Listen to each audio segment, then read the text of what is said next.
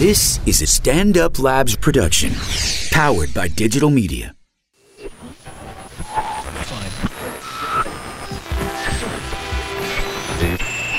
Very serious.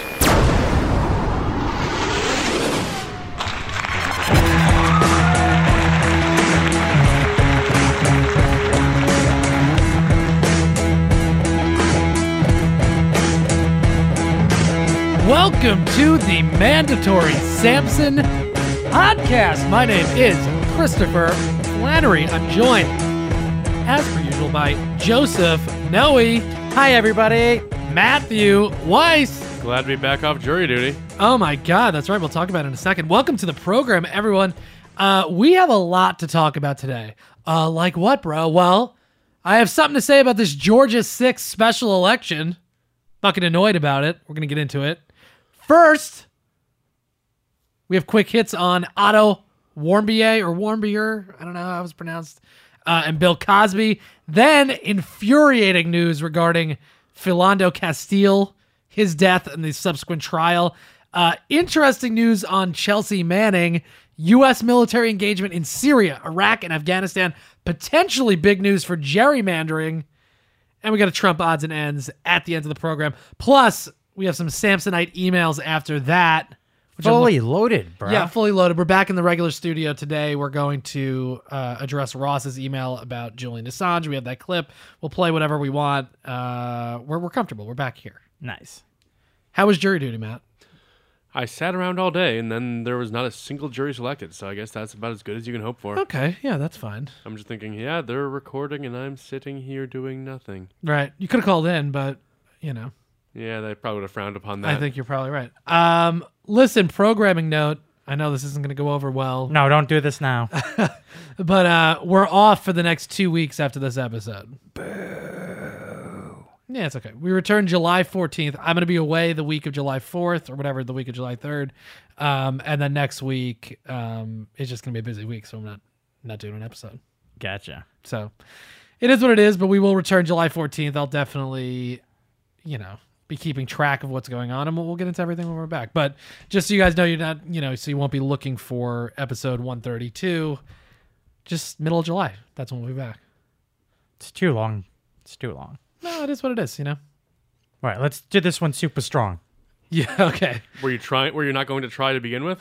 No, now he's motivated. He's like, we're off for 2 weeks? Oh, okay, great. I'll give it my all. In the zone. Yeah, he's not going to reserve any energy. Listen, here's what I got to say about this Georgia... Oh, we're sponsored today, by the way, Blue Apron. We're going to get to that a little later in the program. Yes. Support Blue Apron, goddammit. BlueApron.com/Samson. Get on there. You get 3 free meals for free with free shipping. Can't beat that. No, you can't beat it, and you support the show. It's good. This Georgia special election took place, I guess, Tuesday night, right? It was set up to fill the House seat vacated by Tom Price, who's now the Trump administration Health and Human Services Secretary. It is the costliest congressional race in the history of this republic. $56 million spent. The previous high was $29.5 million in a 2012 Florida race. So obviously, basically double what was spent in that race. Karen Handel, the Republican, who the Democrats were trying to just pour money on to try to oust her, won 51.9% of the vote to John Ossoff's 48.1% of the vote. So the Democrats are now officially 0 for 5. Nice. In special elections where they're like, we'll oppose Trump at every turn, and they're proud of themselves for losing by 4 points as opposed to 30 points, but it literally couldn't matter any less. Also, this John Ossoff, before I get into, I have a bigger point that I want to make about this, but this John Ossoff guy, and I know we didn't cover this on the show because I didn't put any kind of stock into this at all. It didn't seem like this was going to go the right way for Democrats, and it just didn't seem like it made much of a difference whether it went their way or not. Mm-hmm. Well, what are you going to do? Be like, oh, look, we won a seat in Georgia. If that shows you, Trump. It's meaningless. It's just an idiot thing to be pouring money into or putting any stock into. But okay. Also, John Ossoff talks like he's just doing a bad Obama impression. And if anybody knows anything about doing a bad Obama impression, it's certainly me. And this guy has it going on. Thank you, Chicago. Ossoff, every speech he gave, he sounds like he's doing Obama's cadence. Do you have any thoughts about this, guys, before I get into the points? Let me see if I can pull up Asaf's concession speech, because it's really the first time I heard him talk, and he's like, it's shocking what he sounded like. I actually never heard him talk, so I don't have anything to add at the moment. I'm sorry. All right. Well, we heard him talk in the clip we played of Karen Handel, where she was saying she doesn't believe in a livable wage. But I was going to say that's the only time I think I've ever heard him talk where and it's still shocking that someone who says that can win an election, but... Well, but why? But is it though? Is she misspoke? Here's the thing: she misspoke, or she didn't misspeak, like we said on the show a couple of weeks ago. That's her policy. So a lot of people support that. So that's fine. She didn't misspoke. She just said the talking point wrong. Right. Exactly. Well, that's what I mean. She didn't misrepresent the facts properly. Right. She represented them as they are. Here, listen. This is John Asaf giving his concession speech. Now, tell me, does this guy seem like the charismatic type of winner that you should pour $50 million on? It's a lot of money. Good evening, everybody. He sounds like Obama. It's crazy. That sounds like Obama. And also, meanwhile, the talking heads on MSNBC and whatever, they're like, I think he's going to run again. Why? He lost. Why would you? To suck up more money. Yeah. Thank you. Thank you. Thank you. Chicago. Let the man speak, bro. Well, he's clapping. Oh. What a bore this guy is.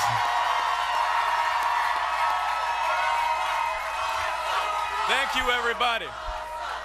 Thank you, everybody. I appreciate it. Thank you so much, everybody. Wait for it. I love you, too. Love you too. That's Obama. He's doing Obama. He's doing an Obama impression. Thank you very much, everybody.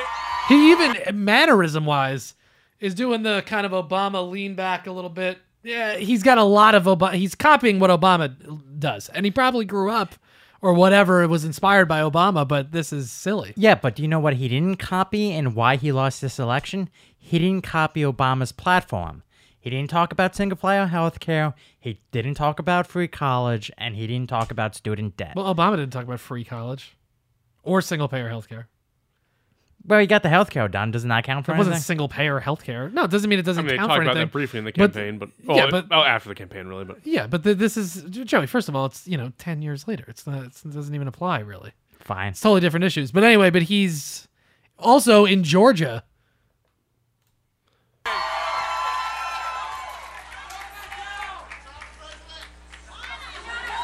Say something, A few fucker. moments ago, my friends, I called Secretary Handel. Handel? Handel? That's Obama. He's doing an Obama impression. No, please.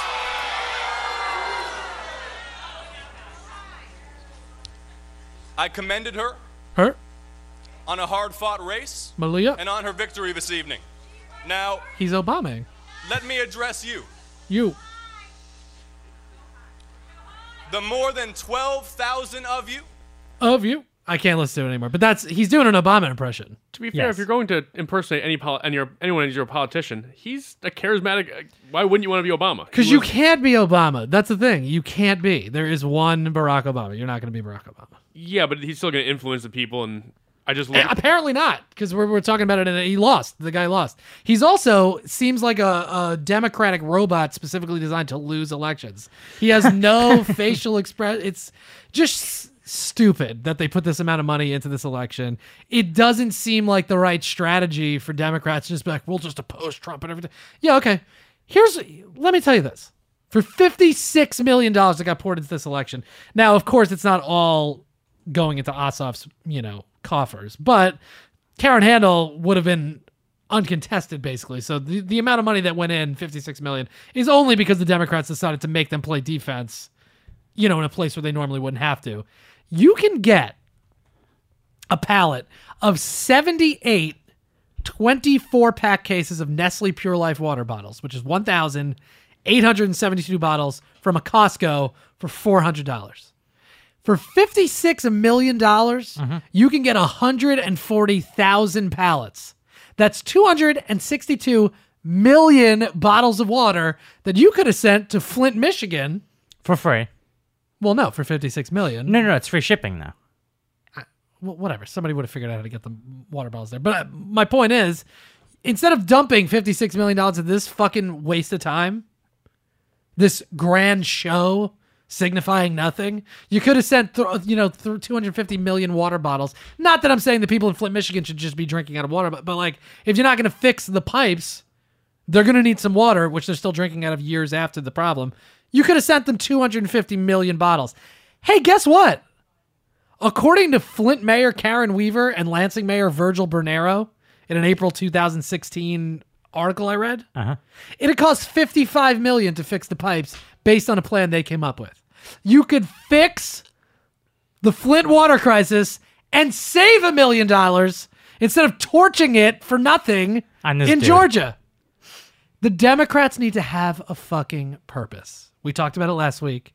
It continues to be the thing. Just going, well, Trump's a bigot. Okay. Half the country likes that. So stop thinking that you're just going to win elections based on that, or you're going to pour $50 million into an election. You're going to get a boring Obama impersonator elected in the fucking South. You're not. This is idiocy. Like I said, 0-5 in special elections. Just opposing Trump is not a policy. It's not a fucking policy. And if the Democrats think that this is going to be the right strategy, they're wrong, because half the country doesn't support them. We looked at polling data a couple of weeks ago or whatever. More people feel impassioned about the Republican Party than do about the Democratic Party. Despite the fact that you're seeing people on TV with their fucking pink hats and everybody's, oh, we hate Trump. Okay. But keep doing this. Have a policy. Like you said, talk about single-payer healthcare. That's what people want to hear about. Yeah. Explain to them how they're not going to have to pay for their healthcare. No, we'll just dump $56 million into this thing. Don't talk about Flint, Michigan. I mean, not that Ossoff should, but like the Democratic Party as a whole has some causes. Stop just going like, well, we think Trump is being ridiculous. Well, of course you do. He shouldn't be president. That's not a policy, though. Yeah, also the other thing is no time in American history has somebody else won the election. Negative partisanship does oftentimes win elections, but that was a big factor with Hillary. But the point is, you can combat that by having a point.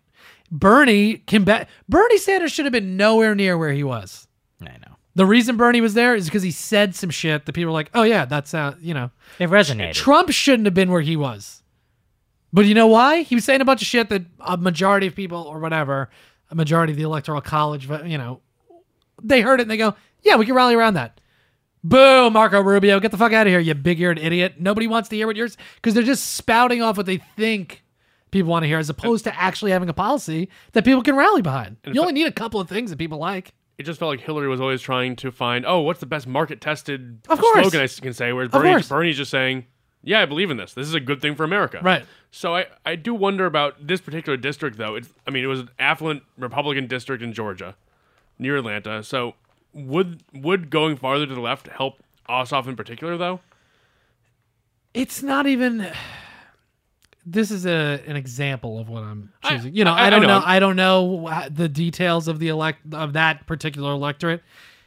Point being, I think for Democrats to think that because they did it in North Carolina also. There was another special election in which they lost that one same night. They're just pouring money into these things across the country to prove a point of see, we can win because we can win in Trump country because people hate Trump. But no, you're 0 for 5. Well, shore up your own base, and then add to it. That's the only way you're going to win elections. You do have to keep in mind that these are, all these districts were, all these people who went on to the administration were chosen partly because they're in extremely safe Republican districts. So it does show that there is anti-Trump sentiment, there is anti-Republican sentiment if they're getting these districts close. But but close is, that's the argument that you see. But I think it's such that is a classic case Democrat position to take, where it's we lost, but only by a little. It's still a fucking loss. It's the same thing. Hillary won the election. Yeah, but she lost. She lost the Electoral College. In the Senate, you say the Democrats had a majority in the Senate, you'd be able to block any of this stuff. They don't. But, okay, if they ran somebody and they go, well, yeah, but you know what? But we almost won. Okay, that doesn't matter when it comes to voting for the Supreme Court or voting for any of these things that actually matter. Stop taking losses as progress somehow. That's embarrassing. Stop doing that. Well, I think in these, like, you have to take these 5 elections as their own entity, that taking them as losses, like taking these losses as partial victories. Like, yeah, we got so badly trounced in the main election that, okay, now we're trying to rebuild, trying to recover. Okay, there's some groundswell. But I am having this internal debate. I'm not sure what the best strategy is. That do you go for a national message of go far left Bernie-crat and just say, we need to set, like, this is who we are, have a true identity? Or do you you go to the individual races and say, oh, I understand that people in West Virginia, you're not going to want to, like, Joe Manchin can be a little bit farther to the right because it is a more conservative state. Do you individualize each district and say there is more freedom based on where you live? Well, I think you got to burn it down. I mean, I really mean that. I think you have to, at this point, Trump is, it doesn't seem like he's going to get impeached anytime soon, whatever. To me, it seems like the guy's going to get reelected, frankly. The Democrats are in a weird position. There is nobody, on the horizon. I mean, you got your Cory Bookers, you have your Elizabeth Warrens, maybe a Kirsten Gillibrand, some of the Castros, whatever. You have some names out there, but you don't have like a true rising star where everybody knows somebody. Mm-hmm. To me, you've got one more shot to run Bernie Sanders and or Elizabeth Warren. You figure it out. But Bernie Sanders is just go for it. Like, run an actual progressive candidate once. Mm-hmm. Try it, because then if he doesn't win against fucking Trump, right? That's not the solution. When are you going to get a worse Republican candidate, realistically, other than Trump? Go for it. Give it a shot. If you can't do it, then fine. Then you have to, like you're saying, Matt. Maybe you got to figure out a better strategy. But I think you can get enough people. People know who Bernie Sanders is now. That was the biggest thing that hurt him running against Hillary. There is no Hillary now. So Bernie Sanders is a very recognizable person. You got another 3 years to let him, get out there and get the message out. Fucking let's do it. That's the way to go. Otherwise, what are you really going to do? You're going to run a more establishment candidate, and you're going to try to explain to the base, and it's going to get to the convention and go, well, you know what? He actually does look pretty good. And then he's going to get his ass handed to him again by the exact same Trump voters. I think what they need to do is stop with the Tom Perez, stop with the DNC, go back to what the voters want. If you listen to what the voters want and talk about it and come up with solutions that affect the everyday person, that's going to help them win the election. Yeah, but that's what every election is. How do you affect the everyday person? Well, you affect the everyday person by saving them money and making sure they don't die. So you give them fucking single-payer health care, and you figure out a way to work it out so that the minimum wage gets raised. So that's the message. They have right, but that's right. But that, of course. But that's what I'm saying. The Democratic Party writ large, the establishment of the party, doesn't think like that. But you have to just throw caution to the wind here. The losing by 4 points, you might as well lose by 80 points. Yeah, it doesn't fucking make a difference. So if you're going to continue to lose by 4 points playing it safe, lose by 30 playing it unsafe, but give it a shot. Crazy. Yeah, because maybe you'll win. Look at everybody, including us. He can't win like this. Yeah, It's crazy. Think Look that at the crazy shit happen. he's saying. Eventually these nope. That's just not where we are as a country anymore. So put fucking Bernie Sanders on whatever, life support, whatever you got to do, and get him out there and run a real progressive campaign. Period. That's the only way you're going to do it. Because the longer this goes, the longer this keeps going now with the conservative court, and you got all these, the Republicans control both houses of Congress, they have all the governorships. You're running out of time. You're running out of time to reverse any of this stuff. Corporations locking things down, which we talk about. There's only one person, as far as I see it, on the Democratic side that is and he's not even a Democrat, he's an independent, but there's only one person I see that is speaking to those issues, and it's Bernie Sanders. Then, of course, there's a progressive wing of the party, Elizabeth Warren, like I mentioned, but she's a little she has to be careful. You know what I mean? I prefer her in the Senate, to be honest. I think she's great, a great voice in a very safe seat. I voted for her back when I was in Massachusetts. Right. Well, and I think running another woman, I mean, not that I'm saying you can't do it, but like running another woman against Trump just doesn't seem like the right idea. Like, you already got a rebuke for a number of reasons against Hillary. Of course, she's, whatever. There's a million issues there. But people not wanting to vote for a woman is an issue. That's part of it. So I think to risk it again for another, this next one, it's not worth it. I don't think is a worthwhile thing. Well, just to play devil's advocate here, I agree with you that it's time to take a fucking risk. It's the Republicans have been running to the right for years, and we try to run to center and run to right to steal some of the voters. Like, no, that's not working. Make your own base happy and lure people over by being logical and sane. But I guess the devil's advocate logic is, the most important thing is getting Trump out, and it's too dangerous to take a risk when the goal should just be getting him out and playing it safe is the argument, I guess. Well, that's the argument, right? But like we've seen, I mean, they're trying as hard as they can to, like, if these special elections are referendums on Trump, then Trump is going to get reelected. Yes, he is. So it's either that or that's not really true, and they were just trying to rally the. Okay, fine. Playing it safe right now is not the move. It just isn't, because you've seen the Democrats do it. Obama wasn't supposed to win. Obama came out of nowhere. They were going with Hillary again. Hillary would have lost. Obama won. Obviously we're seeing that Hillary would have lost apparently in any of these elections. John Kerry was the safe pick. It makes no sense, but they find a way to logic it out. Well, he's a statesman. Okay. He's boring as fuck. He is boring. So that's part of it. The only other thing I could think of out of the box, it's not going to happen though, bring fucking Al Gore back. Why is Al Gore? God, no, for real. Why is Al Gore, since Al Gore lost that election, charismatic, interesting. He's making movies. He's involved.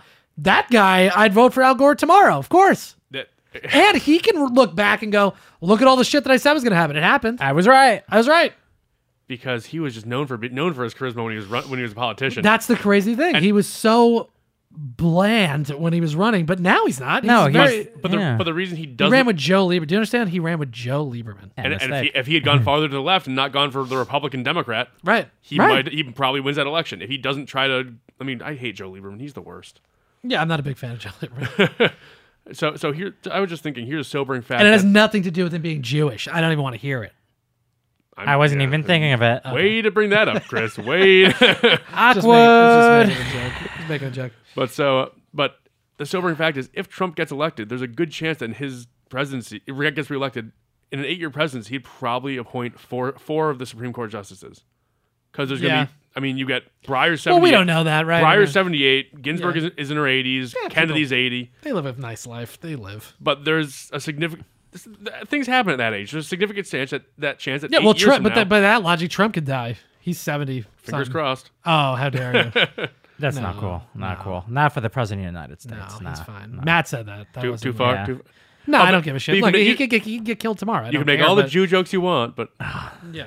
Well, it wasn't a Jew joke. It was just saying that I would never dislike Joe Lieberman for being Jewish. I dislike him for a million things, but not that. Oh, but you have to clarify that, I see.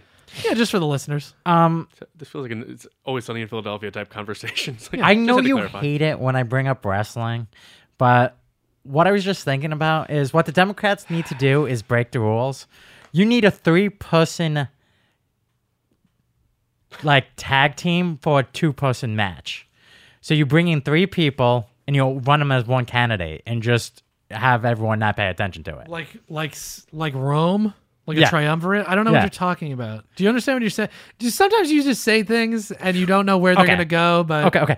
Do you know how you have a vice president and a president? Yeah, I'm familiar. Yes. Well, we need 3 people to fill 2 spots. What? For what? What do you mean? I just think it would be better to have 3 different people and they could tag each other in or something. The vice president doesn't do jack shit. The vice president is a pretty useless role right now. Like that, I don't see the point. I wish somebody would tag you with like an IED and just go for it. Just Joey meat just all over the walls. My God. All right. Anyway, do you want to? Should we continue with the program here? Yes, please. Otto Warm. Is it Warmbier or Warmbier? I'm going to say Warmbier. I don't care, but because nobody likes a warm beer. That's 22-year-old Otto Warmbier, who returned home to Cincinnati, Ohio last week after a year and 5 months in North Korea, has died. According to doctors, that was the only possible outcome since he returned home, in a coma. He apparently has been in North Korea for, 17 months, and he was in a coma right from the start. And they don't know what happened. They said that he got botulism and they gave him a sleeping pill, but obviously they tortured that kid. And well, here's the thing I don't understand. When they asked the family if they wanted to do an autopsy, the family denied. I don't understand why you would do that. Did they? Yes. I mean, ultimately, what's going to come of it? You're going to prosecute North Korea? No, you're going to find out why your son died? Well, I mean, they probably know. I mean, that's the thing. Would an autopsy be able to determine? Like, they know that he was brain dead, essentially. Would an autopsy be able to determine what caused that? No, they would just know that there was something wrong with his brain, so there was just damage to it. And Okay. Right? Well, because they don't. Apparently, there was no like. It didn't seem No like trauma to force the body, right? So I don't know. I just don't see the benefit of doing it, really. It's just, okay, yeah, you proved that North Korea were assholes to him and killed him in some way, but at the end of the day, you can't prosecute them. It's just going to drag it out. It's going to make it harder to accept this and get over it. Yeah. Like, look, some people might want to know it. They don't want to know it. Look, something fucked up happened to the kid while he was over there, obviously. I mean, this is why I wouldn't take a vacation to North Korea. Well, but that's the thing. We talked about it last week. Yeah, why would you ever go there? Mistake. You feel bad for the kid. You feel bad for the family. But yeah, don't go there. I mean, it's just, you're waiting for somebody to fuck you up. You know what I mean? Like, you just shouldn't be there. It makes absolutely no sense. I was also reading about this other guy.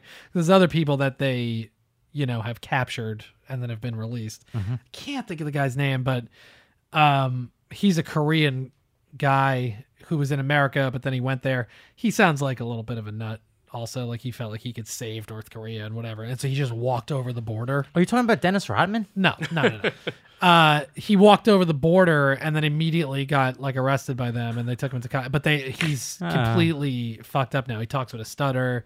They like sexually abused him. They tortured it. Like, he's just they've ruined that guy. Yeah, nobody's saying, but that's the thing. That off limits. It is sad what is going on there. Somebody should, potentially do something about that, but it's not going to be an individual person. I don't know what. It just doesn't make any sense to me. It seems like the worst possible place you could go. I mean, yeah, there's suffering in the world, but there's only so much one man can do it immediately. You can't change geopolitical conflict just because you want to. Yeah, no, well, I mean, it's misguided, especially in North Korea. Oh, by the way, can I tell you this? So I came up with that. It's a little bit of, it's like a half a joke, but I mean, it's more than half a joke, but I hope you have the ending when it makes me laugh. I was thinking about this, this North Korea situation. You got to get rid, the only way to do it, because there's so many people there that have been under this regime for so long, they really have no concept of what the outside world is like, and, you'd have to really ease them out of it. Get rid of Kim Jong-un. Mm-hmm. All right? You take him and his like little families out, and you replace them with the Kardashians. You give North Korea. Listen, you give North Korea to the Kardashians. The leader's name is already Kim. Oh, Jesus Christ! Okay, it's Kim Jong Un. Now it's just Kim Kardashian West. You just replace it. The daughter's name is North. That's endearing. North Korea, right? And they already run an empire. They already know what they're doing. You put them in place. Think about how happy people in North Korea would be to now, instead of being ruled by Kim Jong-un, you're ruled by this beautiful family. It's so nice. And then now we have people on the inside because the Kardashians are as American as they come, even though they're Armenian, but they're American. It's perfect. It is. Mwah. I got to assume that most of Asia loves the Kardashians also. So you want, right? No comment. So you want to replace a narcissistic crazy man with Kanye West?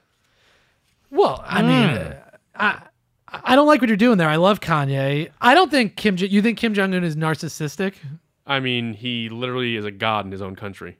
Yeah, but I don't think that's out of narcissism. I think it's out of he's just been doing that. I think you get to a point where you become a narcissistic person after you have a cult of personality. I don't know, maybe. I think it's kind of implied. I guess. But anyway, but okay, well, to that point though. So what was the cult joke? of personality? Well, it's not a joke. I'm just saying Brutal. it's not a real joke, but I'm just saying we could just replace them with the Kardashians. I'm going to vote no. All right. Well, you don't get a vote, Joe. It's a fucking dictatorship. Hard pass on that one. Hard pass. Okay. I'm going to have to side with Joey on this one, I think. All right. I know. I should have. I wanted to go to an open mic, but I was like, I'm not going to do that. No one's going to cheer for you on that one. You got to work it out. Leave the comedy to the J Train. Yeah, that's fine. I will. Kim Jong-un. That's funny. There's something there. Moving on to, you know what's not funny? Bill Cosby. Let's do it. Yeah, all right. We'll do the Cosby stuff. On Saturday, Bill Cosby's sexual assault case ended in a mistrial as jurors were, quote, hopelessly deadlocked. He faced charges brought about by Andrea Constand, and prosecutors now have 120 days to retry him. I have a couple of 3 quotes here. One of them's from Andrew Wyatt, who's the Cosby publicist. Ooh, you tell me how annoying this quote is. As we look up, I see the rain coming down, and it reminds me of what my grandmother used to say. These are God's tears, and this is the day that the Lord has made America trust again. Ugh. What? How? What are you out of your fucking mind, you psycho? Cosby, in a deposition years ago, already admitted, he's like, yeah, I ply them with Quaaludes and, get them hammered, but it's all consensual.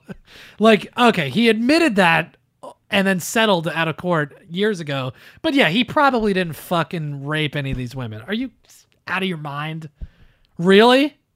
I just... And this guy, oh yeah, America trusts again. What a lunatic thing to say. I'm pretty sure the public has already decided, yeah, he's guilty. Now it's just up for the courts, actually. Yeah, fucking publicist also, by the way. You want to talk about like just a job that doesn't need to exist. It's like, get out of here. But here's the thing.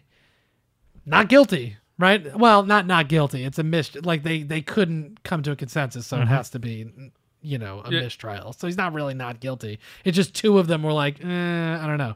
10 of them thought that he did do it. 2 of them they couldn't get on board. Yeah, it was obviously. Let's fucking be honest here. 60 women, if 2 of them, you know what I mean? It's like Cosby fucking raped these women. Yeah, but obviously. That's a statute limit on. I don't understand that. I don't understand at all. Statute of limitations is nonsense. You commit a crime, it's a crime. Why would it not be a crime 10 years later, 15 years later? Oh, okay. Yeah, he raped me, but, time ran out. Yeah. What are you, nuts? Camille Cosby, through the publicist, said, how do I describe the district attorney? Heinously and exploitatively ambitious. How do I describe the judge? Overtly arrogant and collaborating with the district attorney. How do I describe the counsels for the accusers? Totally unethical, which I got to say, Gloria Allred is an animal. I kind of agree there. I don't know what you mean. Gloria Allred is an attorney, and she's just like an okay. opportunist, gross person. How do I describe many, but not all, general media? Blatantly vicious entities that continually disseminated intentional omissions of truth to the primary purpose of selling sensationalism at the expense of human life. Come on, man. Yeah. He admitted, this is the thing that I think is being overlooked. He admitted... Yeah, I gave these girls Quaaludes. So maybe they didn't play that during the trial. No, but I'm just saying, it doesn't matter whether they play that. It might not be admissible. I don't know, but obviously some shit went on with Cosby. All these women just came out and they're all lying. They were all like, "Oh, you know what we should do? He got us hammered and like we couldn't move because all the Quaaludes and whatever, but." Yeah, we wanted it. Why wouldn't you just fuck him then anyway? I would have been like, oh, Mr. Cosby, we can just fuck then. You don't have to give me all the Quaaludes. Obviously, that's his thing, right?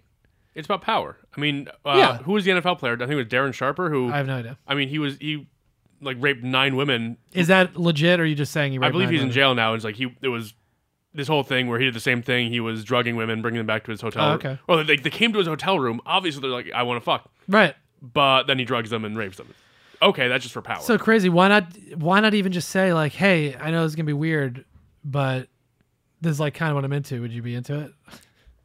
I mean, I'm not trying to make. I don't think that's how. Like, it I know works. I just laughed about it, but I'm like, I'm not trying to make. I know that it isn't how it works, right? Because it's fucking rape. Then, if he said that to them, I bet a percentage of the women would be like, okay, I guess. Like, I don't even see why he needed the Quaaludes. You have a great comedian who's doing stand-up in all these different states, and you need to trick these women and then give them Quaaludes? No, but that's what Matt's saying. He didn't need to. He wanted to. That's what he likes doing. It's probably a power control type thing. Right. I mean, I can't relate to it. Right. But that at least I'm going to admit on air, well, clearly. Andrew Wyatt added, Mr. Cosby's power is back. It's back. He has been restored. I hope he dies tomorrow. Yeah. Well, whatever. You know what? But here's the thing. They're going to retry him. You got to assume that at a certain point they're going to get this guy on something, right? They already said they're going to retry the case. Is it being unfair to Bill Cosby? I mean... no, you committed a crime. No, he didn't commit any crime. He committed no crime. Well, he's alleged... allegedly committed Right. crimes. We haven't until he's convicted. He has not. Although he did admit in deposition. You said. Well, no, he admitted in deposition that he gave them Quaaludes and got them drunk, but he said it was all consensual, and nobody's been able to prove otherwise. So is this unfair to Cosby? I'm saying, for me personally, obviously Cosby raped someone out of this bunch.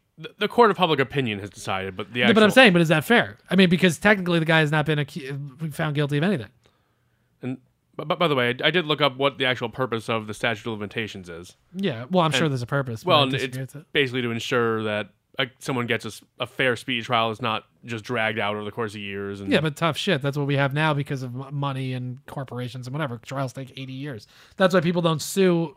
Anyway, Trump does it. Trump sues people and he just ties them up for decades because that's what he wants to do. That's someone intentionally delaying, but Right. the justice system itself has to do things speedily. That has to go at a good pace, and that's the logic behind it. And because evidence can get destroyed, things can. I think that's crazy, especially in cases that involve sexual assault, rape, because there's a backlog of like rape kits that could take, a decade to fucking get to anyway. Yeah. There should be no, especially with sexual assault, there should be no statute of But limitations. by that logic, evidence can degrade and deteriorate, and you want to work through that as quickly as possible. Therefore, so logically, yeah. But if it takes you 10 years to get to this, but she first brought him to court in 2005. It's 2017.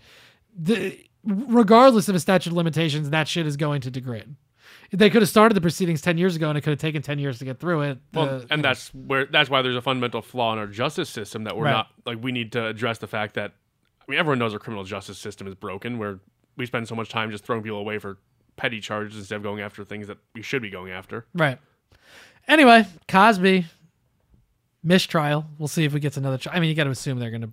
They're going to go for it. Yeah, round they're going to two. go for it again. But at the same time, okay, so they drag this out for a couple more years. He's already in his 80s. What's going to come of this? And then you lock up this 80-year-old man. But that's not. Yeah, it's justice for the I mean, he assaulted this woman. Andrea Constance says that she was assaulted by him. So she wants. She wants somebody to. You go through your whole life. I'm sure it's for her. And I'm assuming it is true what she's saying.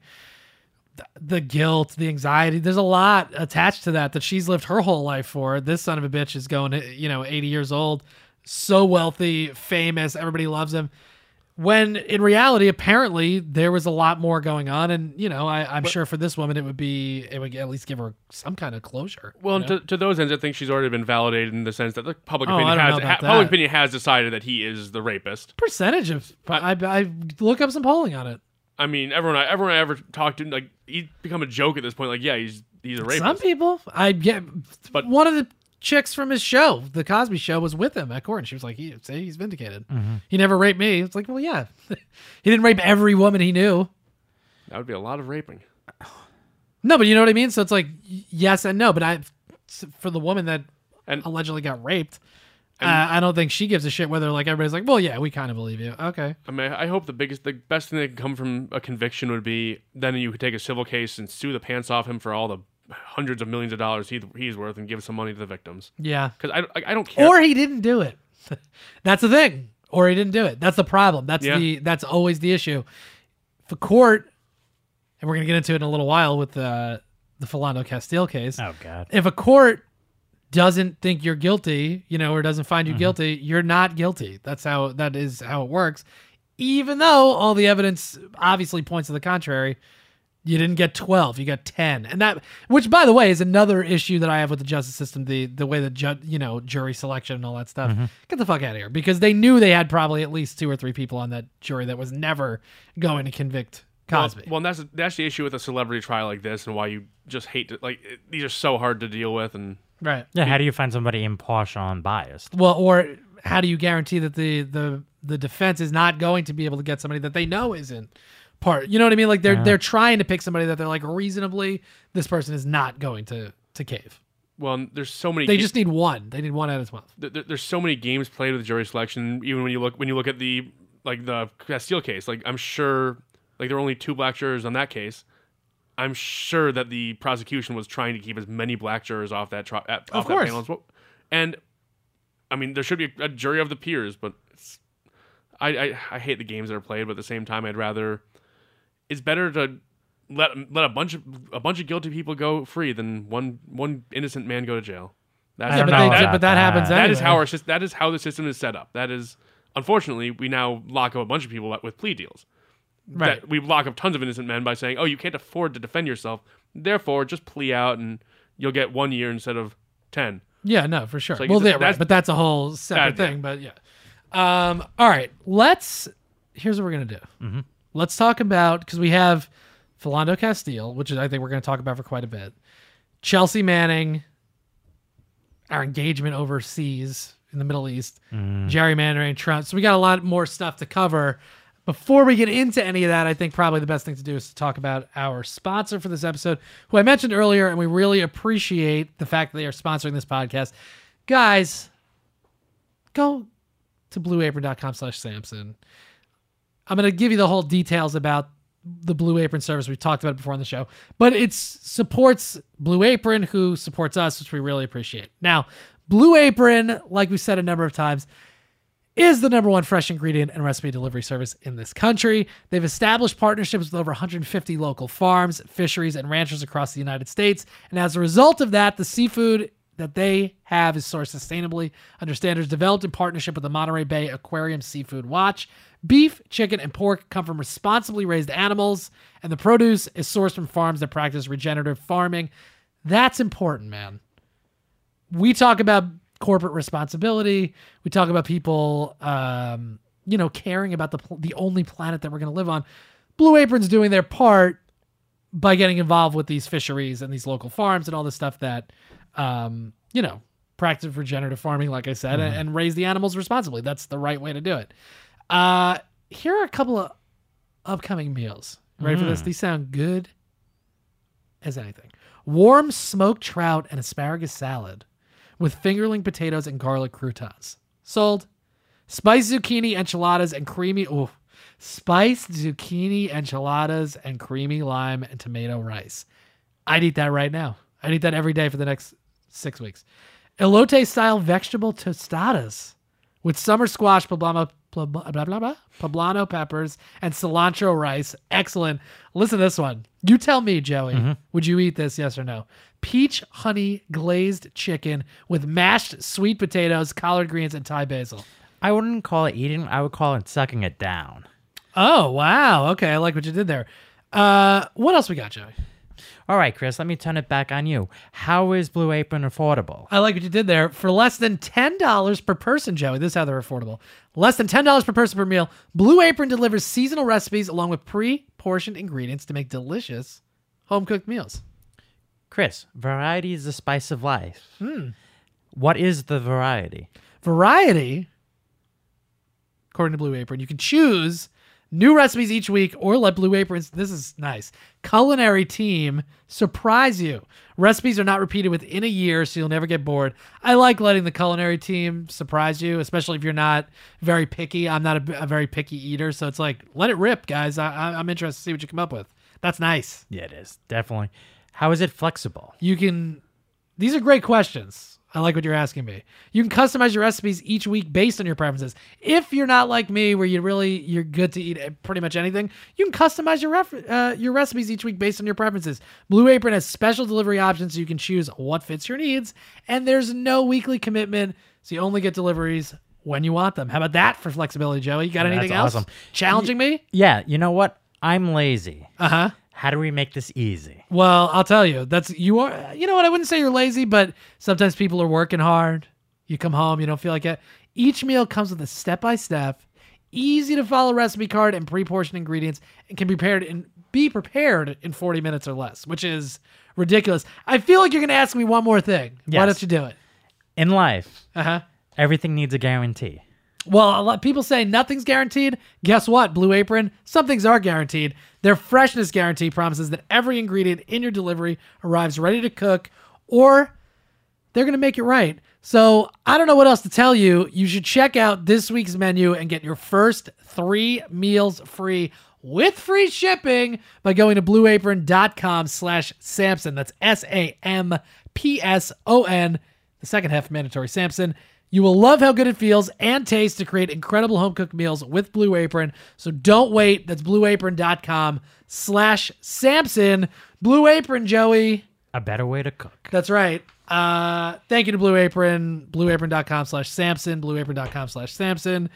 It makes us look good when you go on there and you order and they go, oh, well, this show's bringing something to the table. More than just dynamic political conversation. We also bring people to Blue Apron. So that's what we try to do. Let me tell you this, by the way, go on Apple Podcasts, which is just iTunes, but they call it Apple Podcasts now. Leave a nice comment, leave a nice rating for us. It takes seconds. Just go on there.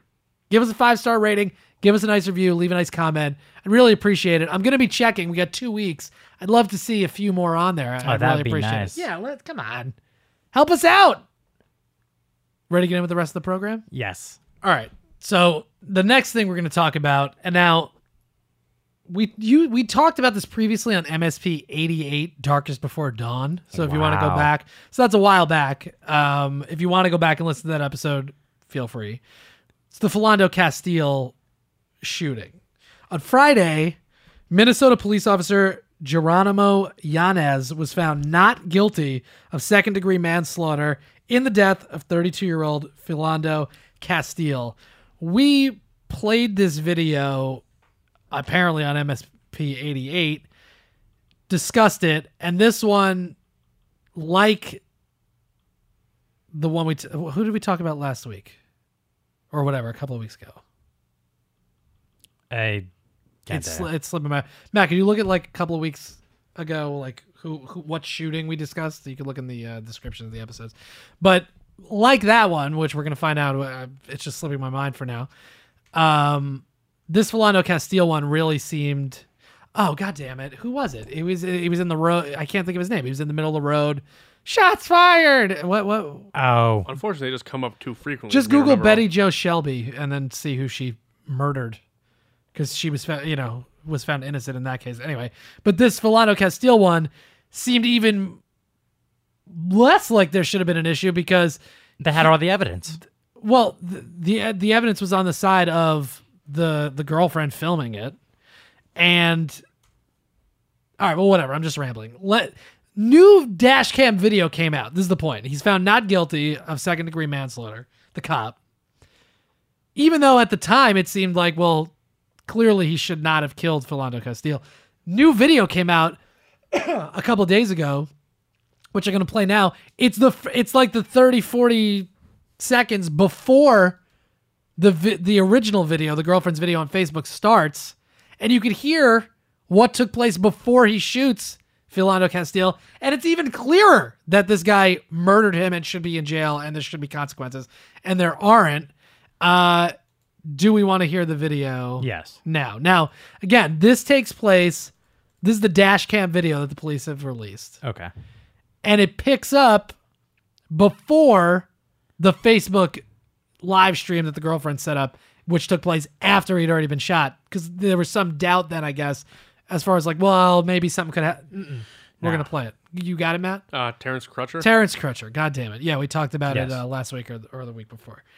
This is the dash cam video. You tell me if this guy should have been murdered in front of his girlfriend and 5-year-old daughter. Okay? Uh-huh. And also, you tell me if the cop should be in jail today. Or walking free like he is.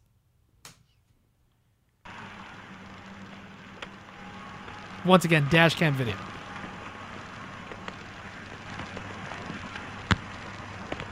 Well, sir.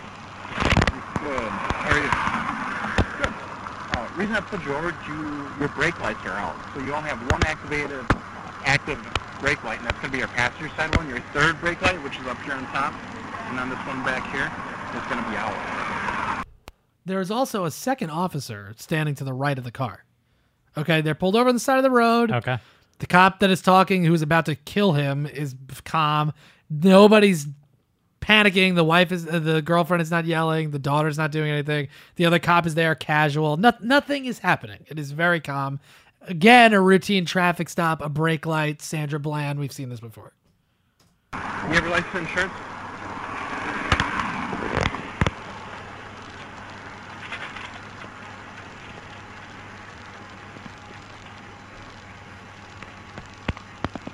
I have to tell you, I do have a firearm on me. Don't reach for it then.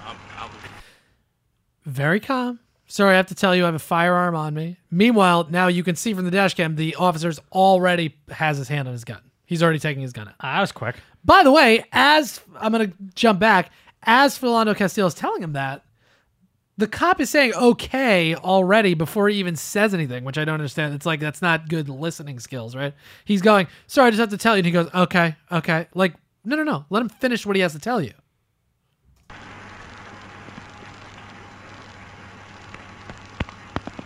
I have to tell you, I do have a firearm on me. Don't reach for it then. Don't pull it out. Don't pull it out.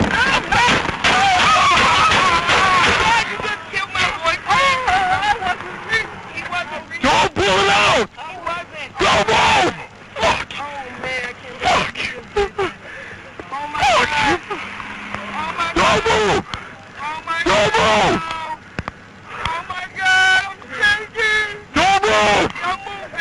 move! Now the little girl has jumped out of the car because she's scared.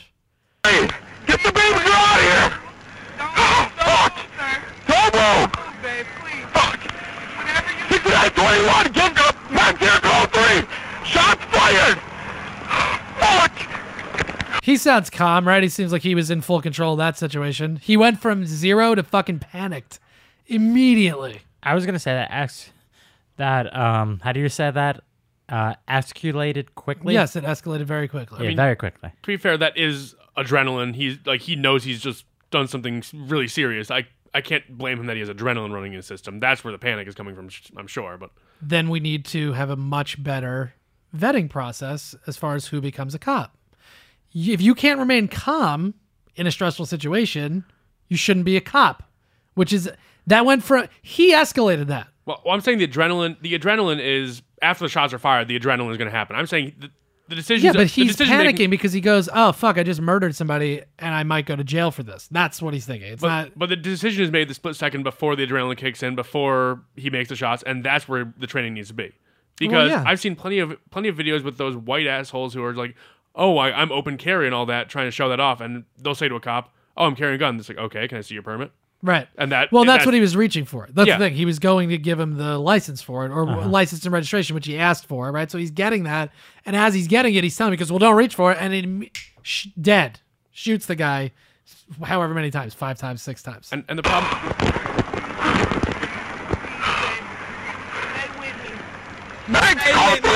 Okay, and now in that is where the Facebook, the video that everybody's seen, where she's live streaming it, where he's dying next. That is where it starts right there. So you're talking to maybe a minute and a half before the Facebook live stream. Well,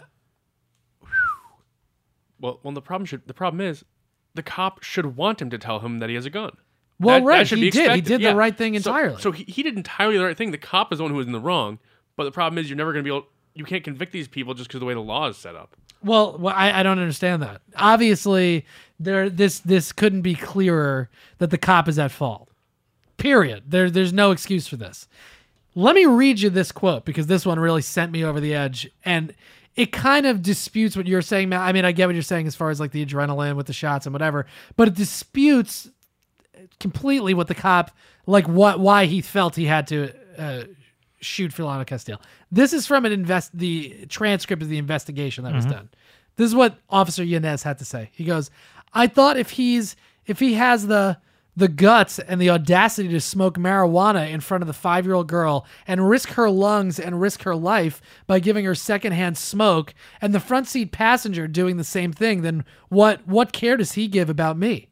Being that the inside of the vehicle smelled like marijuana, I didn't know if he was keeping it, the gun, on him for protection from a drug dealer or anything like that, or any other people trying to steal from him." What?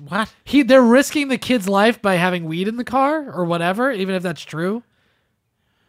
Maybe it's Minnesota and they have a different thought process. I don't know. Well, obviously the thought...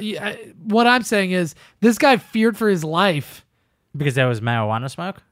There was no marijuana smoke. He smelled marijuana. He's just saying, like, well, if they're going to get high in front of a 5-year-old, like, who the hell knows what they're going to do? What are you talking about? Yeah, you see, that doesn't dispute anything I've said. I'm saying that, like, the adrenaline is after the fact. Like, that's why it explains why he's so panicky. Yeah, but he can also be panicky because he goes, "Fuck! I just shot somebody for no reason." Exactly.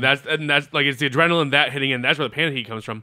This is just a useless justification of why he did it. He's just trying to cover his ass with this statement. Right. That's what I'm saying. But the panic, yes, it could be because you shoot somebody and that happens, but it could also be because he's panicked that he's going to go to prison because he fucked up. Well, and the law says that as a cop, you're like the interpretation of the law is that okay, as a cop, if you have to be able to justify why you shot someone, and this is his justification. It's bullshit. Right, but that's what I'm saying. That's where the panic is coming from. The knowing that you have to justify it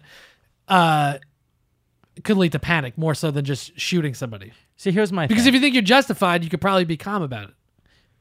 See, here's my thing. If he was trying to say that he was in fear of his life, a better way to approach it to me would have been to say, you know what? This was Castillo's 46th traffic stop.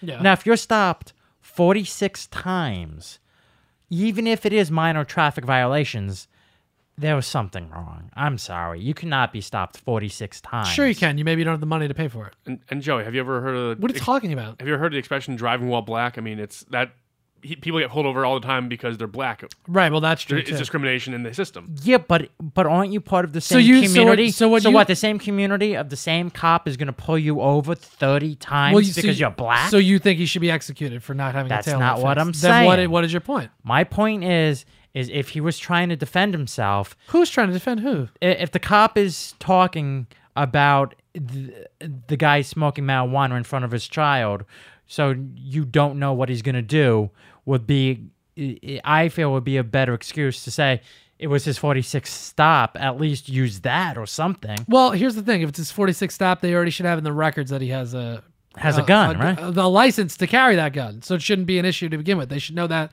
when they walk up to the car. They just go, sir, you've been pulled over 46 times. We have on record that you are licensed. Do you have the gun in the car now? So the cop should be prepared. So that's less of an excuse. So which means that the other 45 times he didn't tell the officer that he has... No, I don't know what the fuck it means. No, I have no idea. Okay. I have no idea what it means. It just seems off to me. I'm sorry. Well, I don't really see how it's relevant that he got pulled over. Yeah, okay, that's annoying, I guess, that he got pulled over that many times, but so what?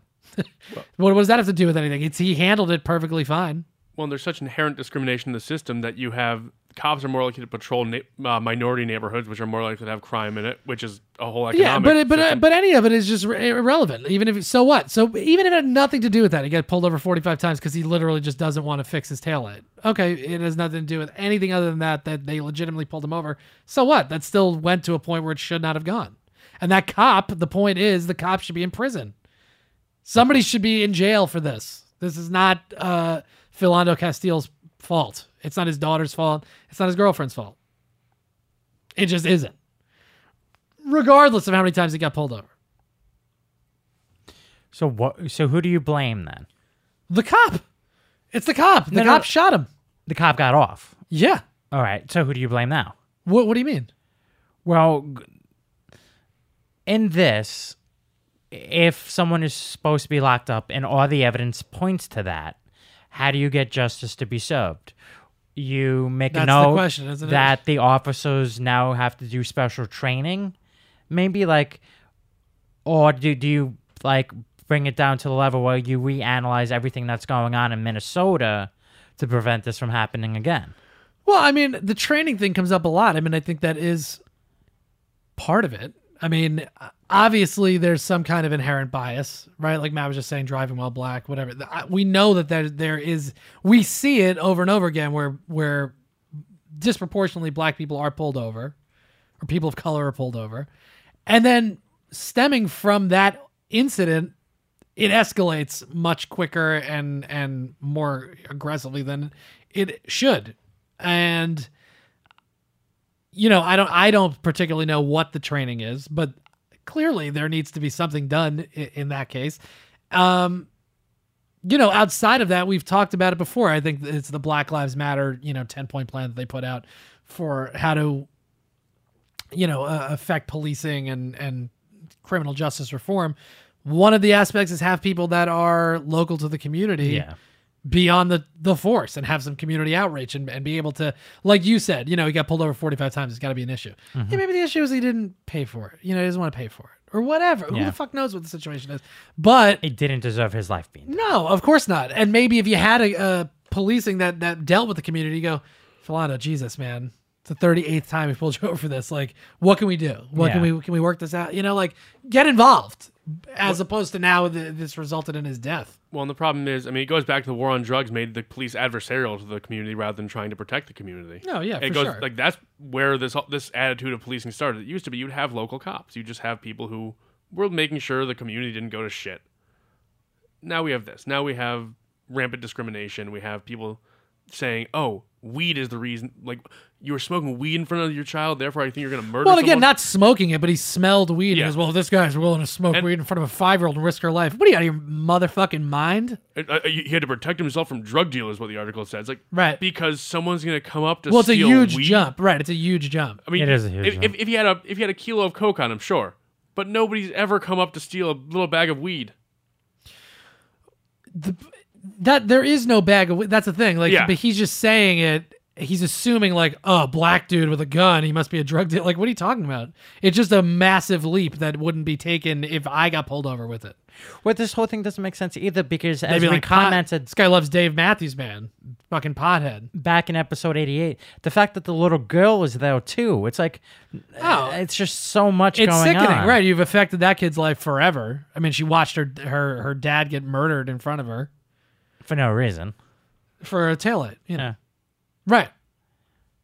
Yeah, no, I mean it's this one is it's another disgusting example. We talked about it when it first happened again, MSP131, and we're seeing it again here. It's really what do you do? What do you do in these cases? Because people will again critique the victim. To me, he couldn't have done anything differently in that case. But even if he could have done something a little differently, put his hands up or whatever, you're putting such a burden on somebody because they're black that the heightened level of awareness that person would have to have in that situation is just unreasonable to have to put that on someone. You understand what I'm saying? Yes.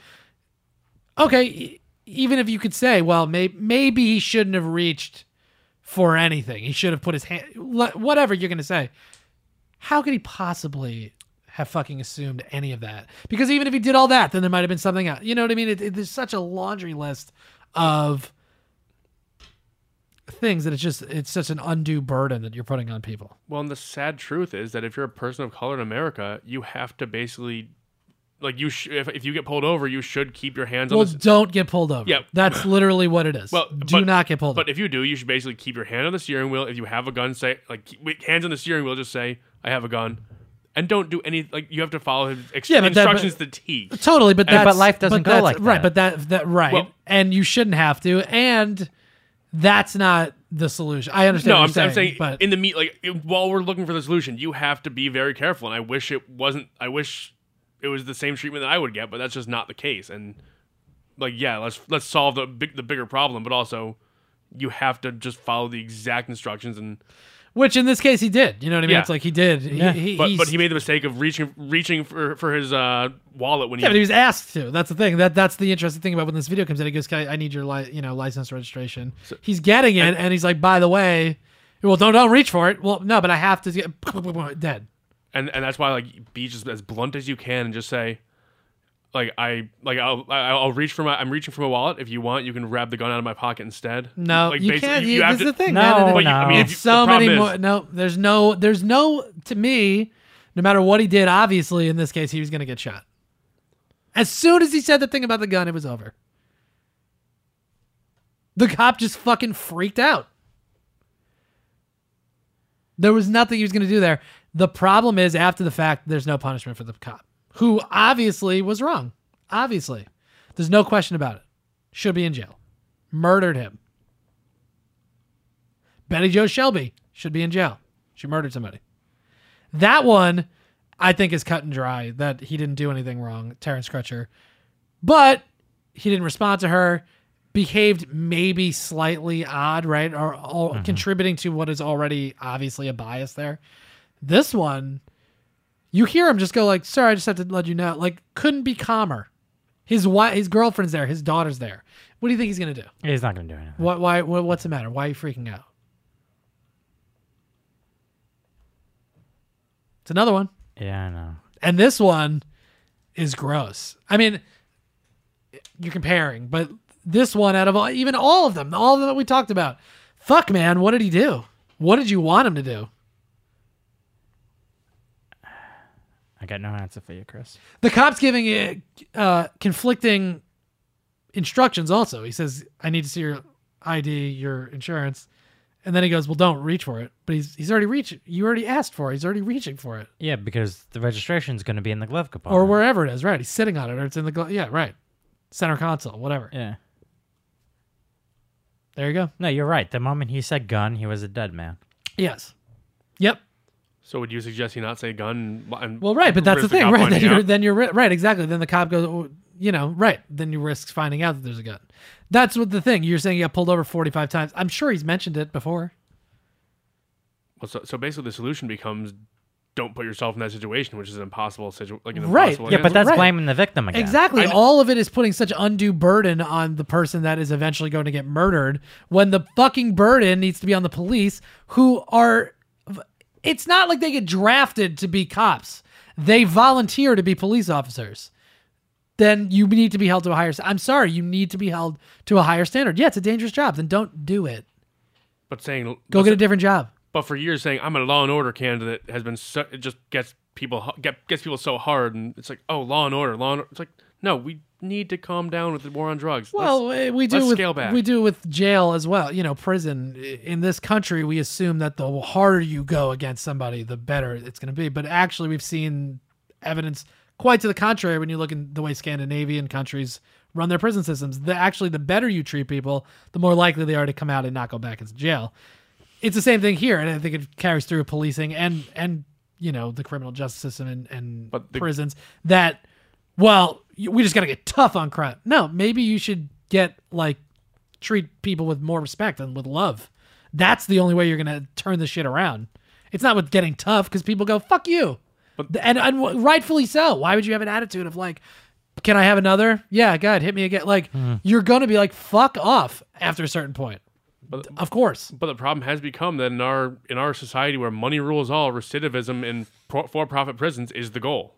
Oh, yeah. And that has captured our justice system. So we're not going to end the war on drugs. We're not going to stop going after black people because more black people in jail puts more money in billionaires' pockets. Corporations rule everything around me. That's the way that this country's run. It's cash, but it's corporations. Really what? For the record, for everyone who's not Chris, I recently watched the documentaries that he's talked about. Oh, yes. We should talk about that. So do we have any final points about Philando Castile here? I mean, what else are you going to say, right? Yeah, I mean, rest in peace. And, to his family, it's like, what do you do?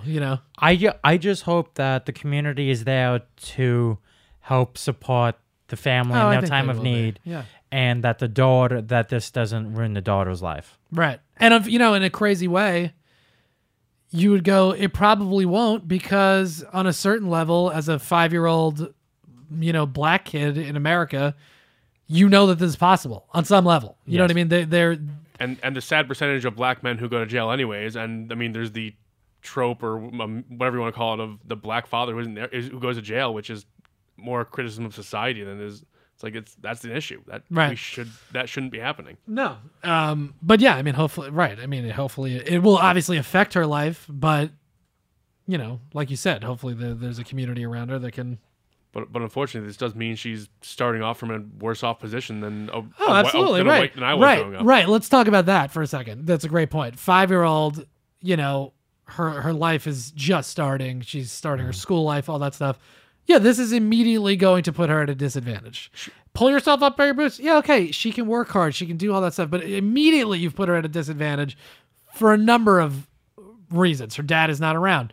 Her, this is obviously she's going to have PTSD from this. You're not going to get through this mentally not being, unscathed. You're not going to go unscathed. That's going to affect her. She's got to go to kindergarten. You know what I mean? You think she's going to want to... So many different things. And at 5 years old, she's done nothing wrong in life to deserve this. No, Like, of course not. so it just so happens that It was her weed. Yeah. she was actually selling at school. Yeah, right. Yeah. She was the problem She's after. the kingpin, yeah. No, right. Of course, right. She's done nothing. But I mean, when I was growing up, when I was 5, my biggest concern was a fight with my siblings. Like, that's... Right. It's not fair, and that's unfortunately My parents only true. had one kid because they created perfection. Well, so And I'm they the stopped. I'm the youngest of 3, so I figure they stopped when they got it right. Yeah, or they were like, ugh, a third failure. We're done. Yeah, Can look at it either way. Not cool, Chris. Not cool. Shut up, Joey. As long as you don't elevate my siblings above me, we're good. Right. You watched the documentaries. What did you watch? So I watched Hypernormalization and Yes. Hacking Democracy. Yeah, Hacking Democracy is sad. Did you cry? I didn't cry, but it certainly made me a lot more cynical. And like, I think they could have cut a little bit out of Hypernormalization. I think there's probably like 40 minutes they could cut out of that documentary. Right. Wow, 40 Well, minutes? whatever, That's a but yeah. long... Well, it's that's like- like a half a documentary. No, there's one like storyline that. Yeah, there was that weird segment with like, oh, they start talking about UFOs, which I thought was a little unnecessary. Yeah, but the point of hypernormalization is that people believe in a fake world. Like the way that the world is presented is fake. You know, there's Muammar Gaddafi. They built that whole story and out of whole cloth. I mean, it's just not real what they talked about with Muammar Gaddafi. I mean, it all starts back with Kissinger back dealing with Hafez al-Assad Right. and his he just wanted to destabilize the Middle East, which led to the current situation of them fighting back, and then everyone lost control. And watch the documentary, and you'll get more of this. But at the end of the day, it just made I realized, oh shit, now I'm really gonna be more cynical. I combining the two. I look at the Ossoff election, I'm looking at all these elections, I'm just thinking, well, how do I know these results are actually real? We know our elections have been hacked. Right. What is real anymore, and we don't know. Yeah. And it's kind of left me with the this is obviously going to be hyperbolic, saying it's it just feels like pre-World War I. Nobody knows what the fuck is going on. Nobody knows how to really handle this situation. And yeah, it'll make you cynical if you watch these, but they are interesting stories. It can. Hacking Democracy's when that woman looks at the results of the experiment that they're trying to prove in Florida that you can get into these debulked voting machines and affect the totals. You can change the totals. And this is back in 2005, by the way. All right? Right? It was after the John Kerry election. Yeah. So it was after that election. So this is a long time ago, and they haven't done anything to update the system. No, as far as I'm aware. I'm sure it's still entirely put whatever they were able to do then. It might not be exactly the same, but they could probably do something similar. The corporate way of addressing the situation is that they instead of fixing it, they make it illegal to know what the source code is, so that we can't prove that they're changing it. Right. Which is, and that now we're looking at this news that, oh, Russia's hacked the system. Shock! What a shock! Well, right, they're but that's the thing. They're trying to get in with election officials, and that will be the way you do it. If you watch Hacking Democracy, you go, yeah, of course, you don't have to change the whole vote. You just got to get to one company that makes the machines and then change it in certain counties. That's it. Or just go to certain counties and bribe the right person. Yeah, but there's more of a trail there. Well, I mean, but they proved that all it takes is one person to put the card with the right code into the machine. Yeah. Well, that's the thing. Like in this, really watch Hacking Democracy. It's fascinating. When that woman looks at the results, she just starts crying, and I cried when I watched because it's like you could see in her eyes, like, oh, I don't believe in any of this anymore. Like, I literally can't believe that this is a real thing because our vote doesn't count because you can change it. You easily can change it. Well, it's shocking. At least here in New York, when I voted, there was at least a paper ballot that left a trail. Why isn't that legally required that you have a paper ballot that have the machine count it, but then if you want to recount, have it so there's a paper trail. Again, why isn't there a uniform voting across the country? I understand that states and count it, but that's stupid. It should just be everybody votes in the same way. And I had to fill it in with a fucking pencil in New York, and then you scan it in. That's right. That's the right way to do it. And please don't have the punch ones because we don't need any more hanging Chad elections. No more hanging Chads. We're done with those. No. But yeah, it's fascinating, right? They're interesting documentary, and I just suggested to you before the show. Please watch Inside Job. I'll definitely give that a watch. But and actually, I also watch with these two other documentaries. I also watched Get Me Roger Stone, which that I haven't watched yet. I mean, I like Roger Stone. He's funny. He's a smarmy asshole, and I like him. He's an interesting person. He's not boring. He is who he is. That guy. Yeah, I sort of respect. It sort of made me gain some respect for him at the same time, hating his existence. Yeah. Yeah, I don't yeah. Yeah, he's just an interesting figure that it was a fun documentary in a way that makes you want to hate yourself more. Yeah, check out those documentaries, y'all. Chelsea Manning, listen to this. So Chelsea Manning did a New York Times interview recently. This is her rationale. We're going to do this. We're going to do the, oh God, we have so much more. That's all right. We'll get through it. Chelsea Manning had this to say about why she released the documents. She said, there were two worlds, the world in America and the world I was seeing in Iraq. I wanted people to see what I was seeing. You did that. There are plenty of things that should be kept secret. Let's protect sensitive sources. Let's protect troop movements. Let's protect nuclear information. Let's not hide missteps. Let's not hide misguided policies. Let's not hide history. Let's not hide who we are and what we were doing. Right. I agree. And Chelsea Manning should never have gone to prison for what she did. She did the right thing, as far as I'm concerned. Meanwhile, BuzzFeed News this week obtained a secret 107-page Department of Defense task force report that concluded with high confidence that disclosure of the Iraq data set will have no direct personal impact on current and former U.S. leadership in Iraq, which was used as a cudgel against Chelsea Manning that, well, she endangered people. And the whole thing was a lie. Apparently with high confidence, the Department of Defense says that none of it will have personal impact on current and former U.S. leadership in Iraq. Yeah. Okay. Well, I feel like that could possibly be used to vindicate Chelsea Manning, right? I don't think she needs anything anymore. She does. They're trying to get it taken off the record. She went to jail. It's on the record. She got okay. clemency, but she wasn't, understood. pardoned. Her sentence was commuted. She was not pardoned, and she'll never get pardoned. I'm sorry. I don't know. She Maybe just we'll won't. see. Because even if there was nothing wrong on there, she still committed the crime. That's not in doubt. But the question is whether it's a crime or not. By definition, leaking classified information is a crime. Like that. Yeah, but then what is a whistleblower? Unfortunately, if you're going to be a whistleblower, there's sometimes a certain sense of a certain sense of martyrdom. We'll see. Especially I do think the monkey wrench again in her case is the fact that she was an active military soldier. That's the crux of the argument. What do you want her to do? She was there. Well, you have to follow military code, and she tried. Unfortunately, she tried. If you she actively went to get. You're not. I've never read the military handbook. I've never read the military code, but I'm pretty sure leaking any information is against She code. tried to go up the chain of command. She did. Nobody did anything about it. At that point, you are legally allowed then to release the document. You are allowed to become a whistleblower at that point. That is how it is written. That's the thing. Like, that's what's crazy about the whole scenario. She did try to put she went to superiors to be like, I feel like this isn't right what we're doing. And they were like, yeah, okay, bye-bye. And then she said, well, okay, I got to do something about this. That is what happened. Yeah, I'm sure her superiors said, no, we don't want this out for this. Right, but they're wrong.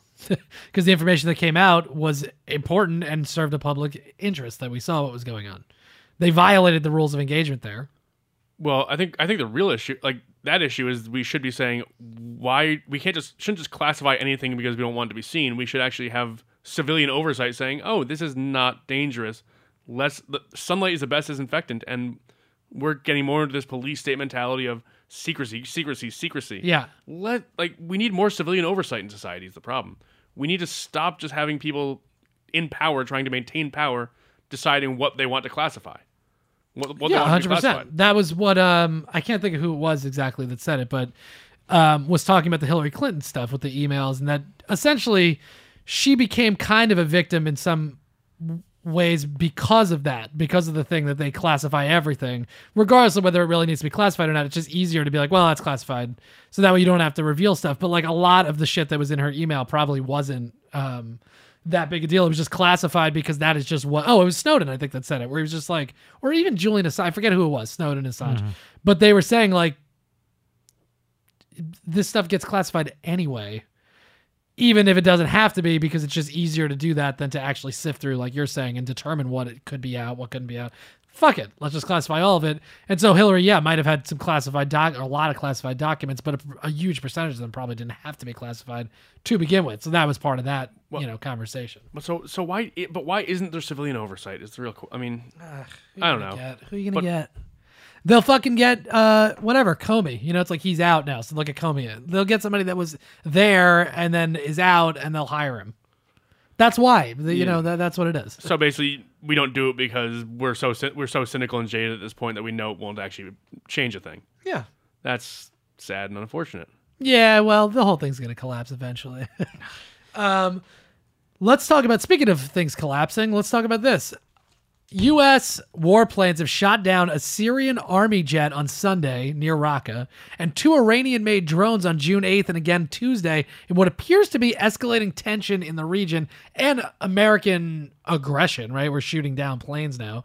Meanwhile, in response, Russia said it would treat any U.S.-led coalition plane flying west of the Euphrates as a potential target, which that's cute. And also, That was a big boy. that's words. a no-fly zone, right? Russia's essentially putting in a no-fly zone. They're going, anything you fly west of the Euphrates, that's a target. So don't, obviously the effect would be go for it, and then maybe Russia will shoot a plane down, and then we're going to have an escalation there. Or we're not going to fly west of the Euphrates, and then Russia essentially has put a no-fly zone in place.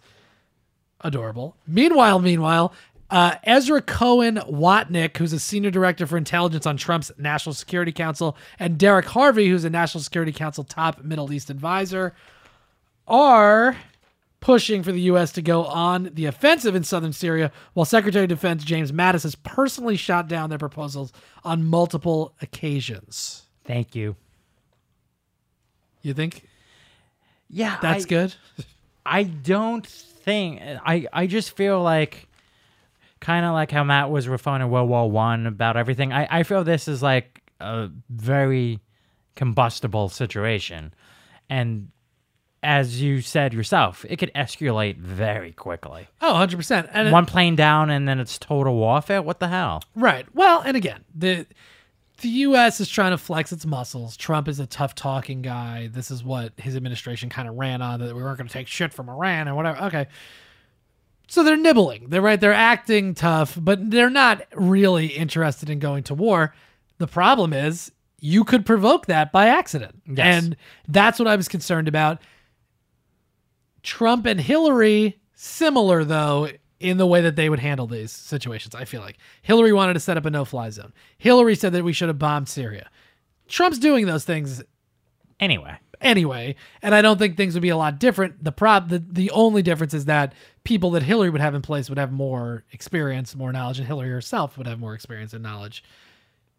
However, I think she was extremely hawkish, and that was something that I would be concerned about if she was president as well. We'll see what happens, but obviously this is an escalation. Mm-hmm. They're escalating. We're shooting things down. Well, and so back to hypernormalization briefly. One of the things that they discussed, that sort of the Russian strategy right now, is to have no clear strategy, to basically make it so everyone's on their toes, never knowing what they're doing. Right. So that's what you keep seeing there. Is like, we don't know what they really want Right. fully out of Syria. Nobody understands, which is adding to the sense of chaos. Yeah. I mean, I'm thinking if World War III is coming right now, it's more going to be in Qatar, but that's a whole other situation. Yeah, that's a whole... I mean, but you just think of all this instability. Which Trump instigated, obviously, of course, with the tweets and whatever. I mean, it was happening, but... Qatar's a long way coming in that. Yeah, well, and but I'm saying, this is not the guy that you want there when you have a delicate situation. You don't want Trump, whatever. Good. Yeah, I mean, it's a whole clusterfuck, and the problem is that we have the situation in this world where nobody understands it, and then you're adding a country that's actually trying to make it more difficult to understand. Right. And yeah, nobody knows what the fuck is going on. Yeah, anymore. part of what hypernormal, I mean, really simplifying what it is, Russia created a strategy of basically just muddying the argument. It's like to boil it down to its simplest terms. Like Matt said, there's confusion. People don't know what is actually happening. You don't really know what anybody's motives are. And that's the idea. They know what their motives are. But part of the motive is to just be like, nobody knows what our motives are.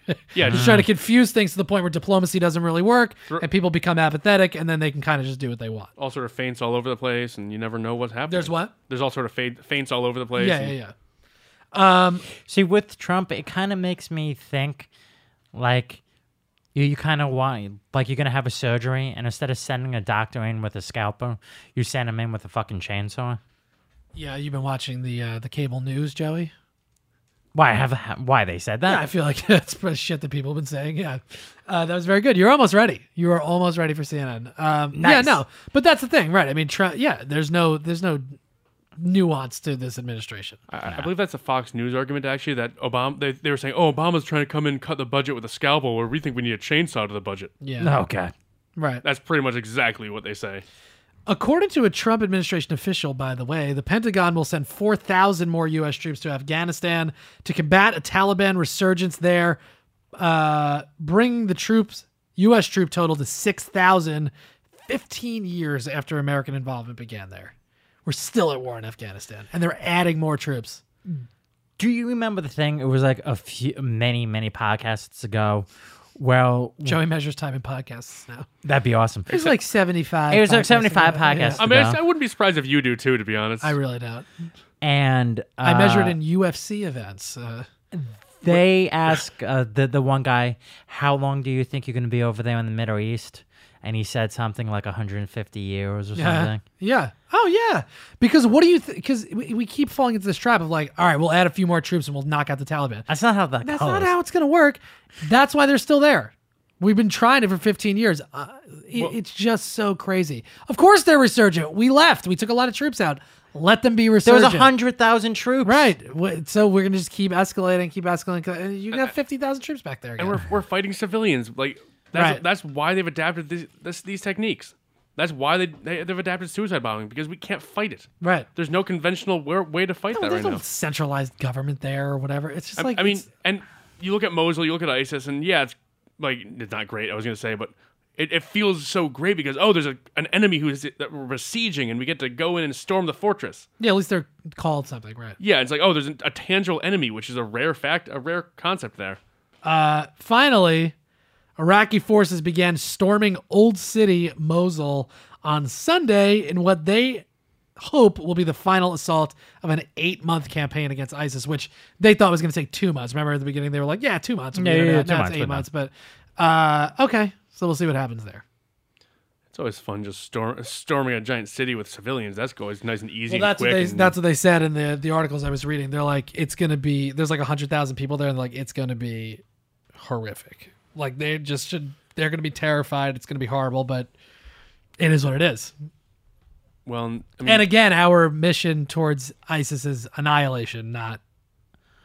Yeah, but I'm sorry, but we'll know better than the terrorists themselves. Oh, if my we God. do not... What are you, like, fucking, you hate America? are you calling us terrorists, No, Joey? let me finish. Do you hate, Joey?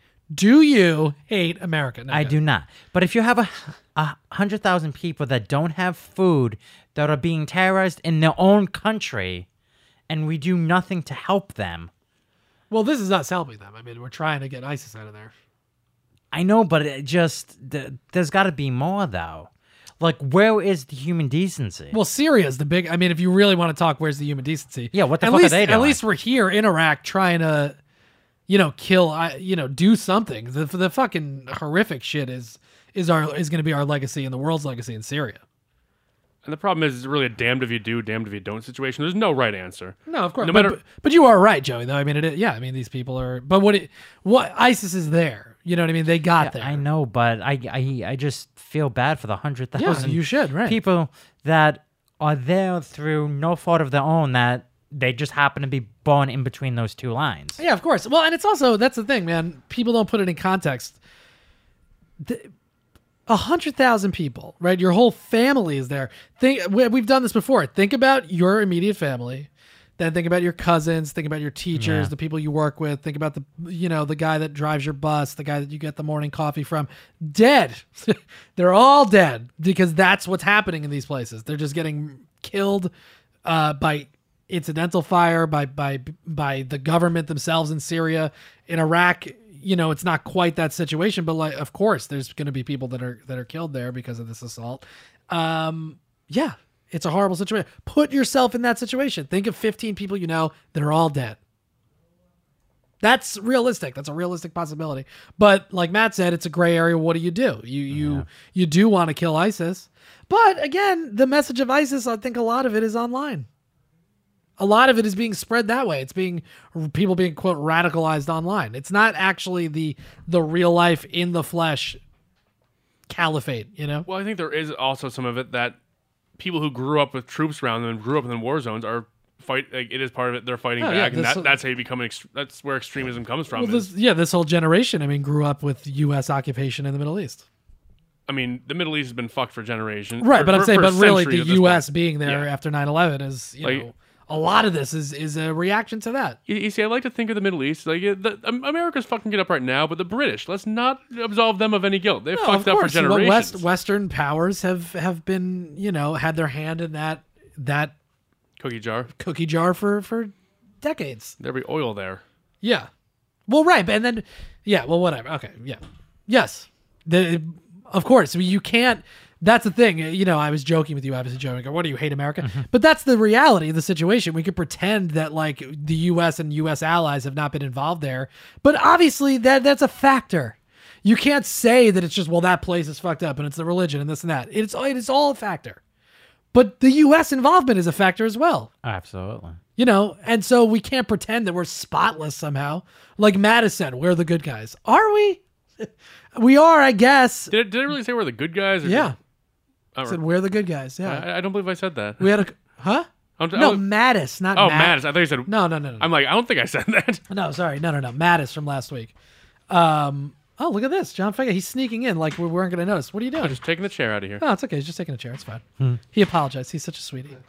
Yeah, but anyway, so okay. That's what's going on there. We keep our eye on all that stuff. I feel like it's not getting a lot of because we're talking about fucking John Ossoff on TV all the time, not the fact that we added 4,000 more troops to Afghanistan and we're going for our final assault in ISIS and Mosul. Like, yeah, let's not talk about any of that.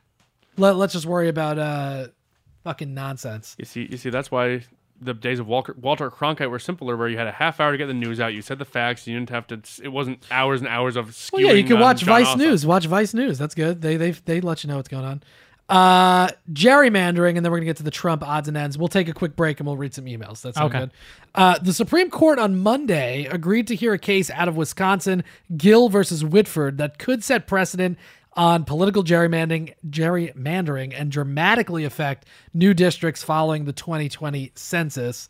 The South Carolina, the Supreme Court recently struck down 2 gerrymander cases in North Carolina, saying districts were drawn along racial lines. I think this is crucial to the future of the country, like sorting out this gerrymandering situation. Gerrymandering, in its simplest terms, is choosing your electorate.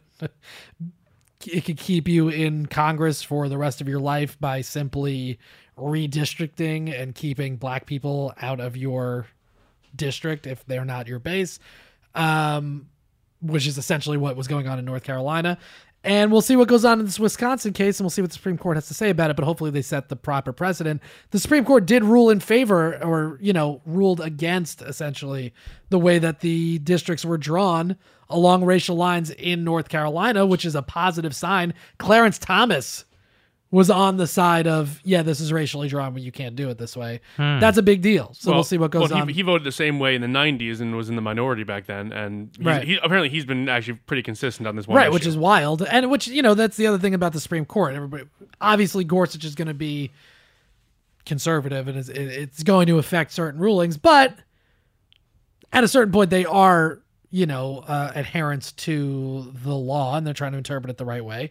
And the Constitution, and they're trying to interpret the laws this way now, and we'll see. Well, and here's the thing: in the 90s, gerrymandering was more of a Democratic thing, and it was okay. They did it best. Now it's the Republicans are the best gerrymanders, and the problem is Texas. It can swing back and forth. Who's gerrymandering better? Let's just get rid of it altogether because it doesn't. It just hurts the country. It doesn't help. Yeah, it's just crazy. You don't have to represent people you don't want to represent, which is not how that works.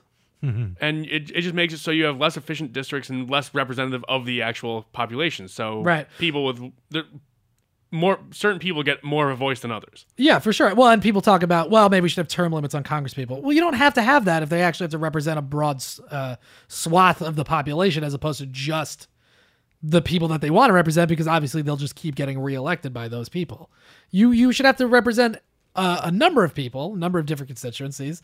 And then if you're not doing that, then you'll get voted out. You won't have to worry about term limits and whatever. It'll take care of itself. But I think the term limit argument is born out of this political gerrymandering to an extent.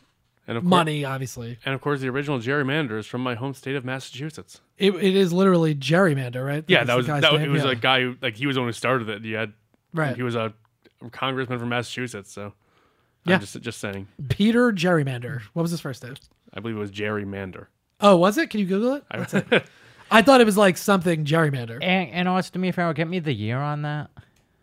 Too. Oh, I mean, it's been. It was the 1800s sometime. Yeah, it's been a long time. Oh, okay. All right, Trump odds and ends. You look up the gerrymander thing, but let's get to the Trump odds and ends. Okay. Just a quick one this week. Nothing crazy, but I do have a Trump quote here. Trump tweeted last week apparent confirmation that he is in fact under investigation. He said a number of times like he's not under investigation, and then he tweeted this last week. I am being investigated for firing the FBI director by the man who told me to fire the FBI director, witch hunt. After 7 months of investigation and committee hearings about my collusion with the Russians, air quotes, nobody has been able to show any proof. Sad. So after months and months of them being like, no, he's not under investigation, he starts a tweet with, I am being investigated for ... Oh, God, I hate him. I do too. It's so frustrating. So it was his name was actually Elbridge Gerry. Oh, okay. And apparently he made it up to being the 5th vice president of the United States. What? He was eventually the vice president, apparently. Really? When? The 5th. James Madison. Oh, okay. So way back in the day. So it's, say his name again? Elbridge Gerry. And what does mandering mean? Just like fucking with? Sticking your dick in it and just just doing what you will. Handling it? Yeah. Okay. All right. This is fascinating. I saw this one this week. I don't know how much coverage it got, but Trump has appointed his longtime event planner, Lynn Patton, to run New York's federal housing programs. Okay. We have a neurosurgeon and a party planner running. They're both black. That was literally the only thing I considered. It just makes sense. Yeah, it does. She also helped run the Eric Trump Foundation, which is currently under investigation by New York Attorney General Eric Schneiderman. Lynn Patton, who planned his kids' weddings and shit like that. Mm-hmm. This is her LinkedIn profile. This is what it says she does. Responsible for organizing, executing, and assisting with upscale events and celebrity golf tournaments, handles celebrity talent acquisition for various marketing projects, philanthropic events, and golf tournaments. And now she's in charge of all of New York's federal housing programs. Is that wild? But man, she can run a golf tournament. I probably couldn't. It's probably difficult. But I don't think it qualifies you to run all of New York's housing. I don't see how that, yeah. You obviously haven't been to enough golf tournaments, Chris. Yeah, it might be easy. I don't know. Yeah, I'm flabbergasted. I have nothing to say. I don't see the logic behind it. Even a neurosurgeon makes more sense. You could say he's very smart. Yeah, you go. He figured out how to perform brain surgery. Yeah, he did brain surgery. But in this, it's a party planner. Yeah, I mean, listen. It's fucking Jennifer. Difficult. It's Lopez, difficult to do these things. What? The wedding plan was Jennifer Lopez, right? Yeah. It's fucking Jennifer Lopez running the housing. I guess. Okay, fine. Don't help me. That one I can't. What do you want me to do? Oh yeah. Oh okay. Oh, now I gotta help you. The fucking Kim Kardashian thing. You're like, go fuck yourself. Yeah. Now I'll help you out with your stupid Jennifer Lopez reference. Fuck off, Joey. Yeah. She. Whatever. We'll see what happens. Listen. Maybe it's just a stroke of genius that he put this woman in place, and maybe she'll be able to do it. Maybe it's just a stroke. But I guarantee there's somebody definitely qualified to run housing, right? And it might not be this wedding planner. And I bet there's even black people who are qualified to do it. Shock. Who aren't this person. Are you serious? You think there's more than one? Ben, Dr. Ben, I like to call him.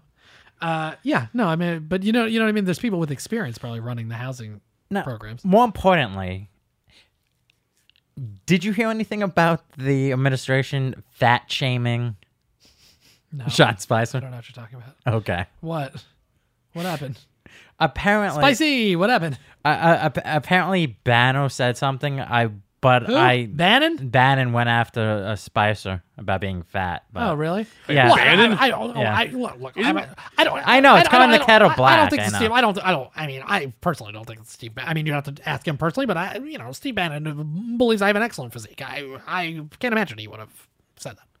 And now you're never going to get to use that one again. Why is he going? Is Spicer going? What's happening? He be gone. He's gone already? I mean, it was a couple days ago he got the axe, didn't he? Who? No. Spicer's not gone. Spicer's still there.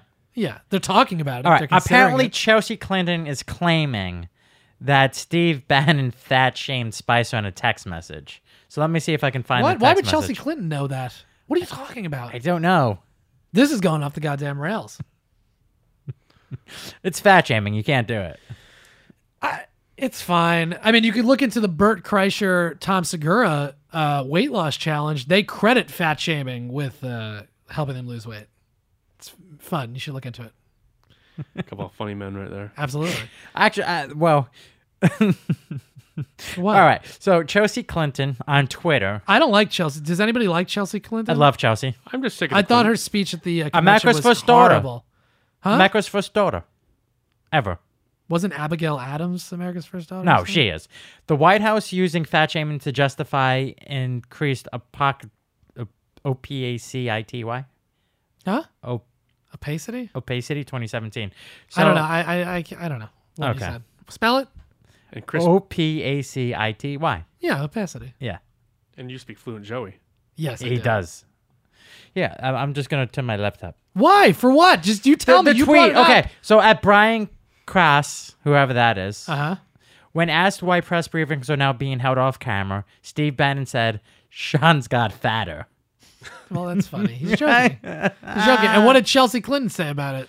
That the White House using fat shaming. She's saying that. But is she joking or is she being serious? No, she's being Because serious. obviously Bannon's joking. Why isn't Sean Spicer out here more? Oh, because he got fat. We're embarrassed of him. That's funny. They're joking. Yeah, that sounds like something that sounds like friends fucking around with each other. Right. Well, and I mean- here you go. This is another fucking example of the Clintons being unfunny bores, which is why they lose elected. Like, hey, Chelsea, dum-dum, she's joking. He's joking, obviously. Or even if he's not, wouldn't that be funny? No, you Spicer. can't go out there today. You put on 10 pounds. You don't look good. No, it's noted. I've been eating my feelings because people don't like the job. They're joking. Okay. Fucking unfunny liberal morons. God damn it. All right, that's all I got. Matt, you got anything you want to talk about or what? I think I interjected it throughout the. All right, Joey, you got anything else?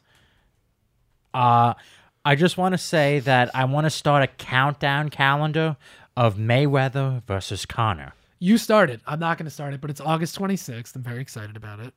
I'm aiming to be moved into my new house by that date so I can watch the fights there. That's the goal. But good. Start a countdown calendar, Joey. Okay. How many days now? Don't know. Just Google. All right, here's what we're going to do. We're going to take a break. We're going to come back. We're going to read emails from the Samsonites. When we get back, you better have the goddamn amount of days it is until the Mayweather fight. The McGregor fight, as they're calling it. What? McMayweather. That's no. McGregor. They're calling it McGregor. That's gay. Mick Mayweather sounds like It's a sandwich. gay? Whoa, Joey. sorry. Whoa. It's just the total opposite of like. Why can't whatever? They're calling it what? McGregor. McGregor. That sounds like a Southern belle. I'm McGregor. Hi, 67 everybody. days. I'm McGregor. 67 days. Do you have a mint julep? It's 60 what? 67 days. All right, I'm excited about it. Listen, I don't know what the fuck happened the last couple of minutes here. We are going to take a quick break. We're going to come back with emails from the Samsonites. We'll be right back.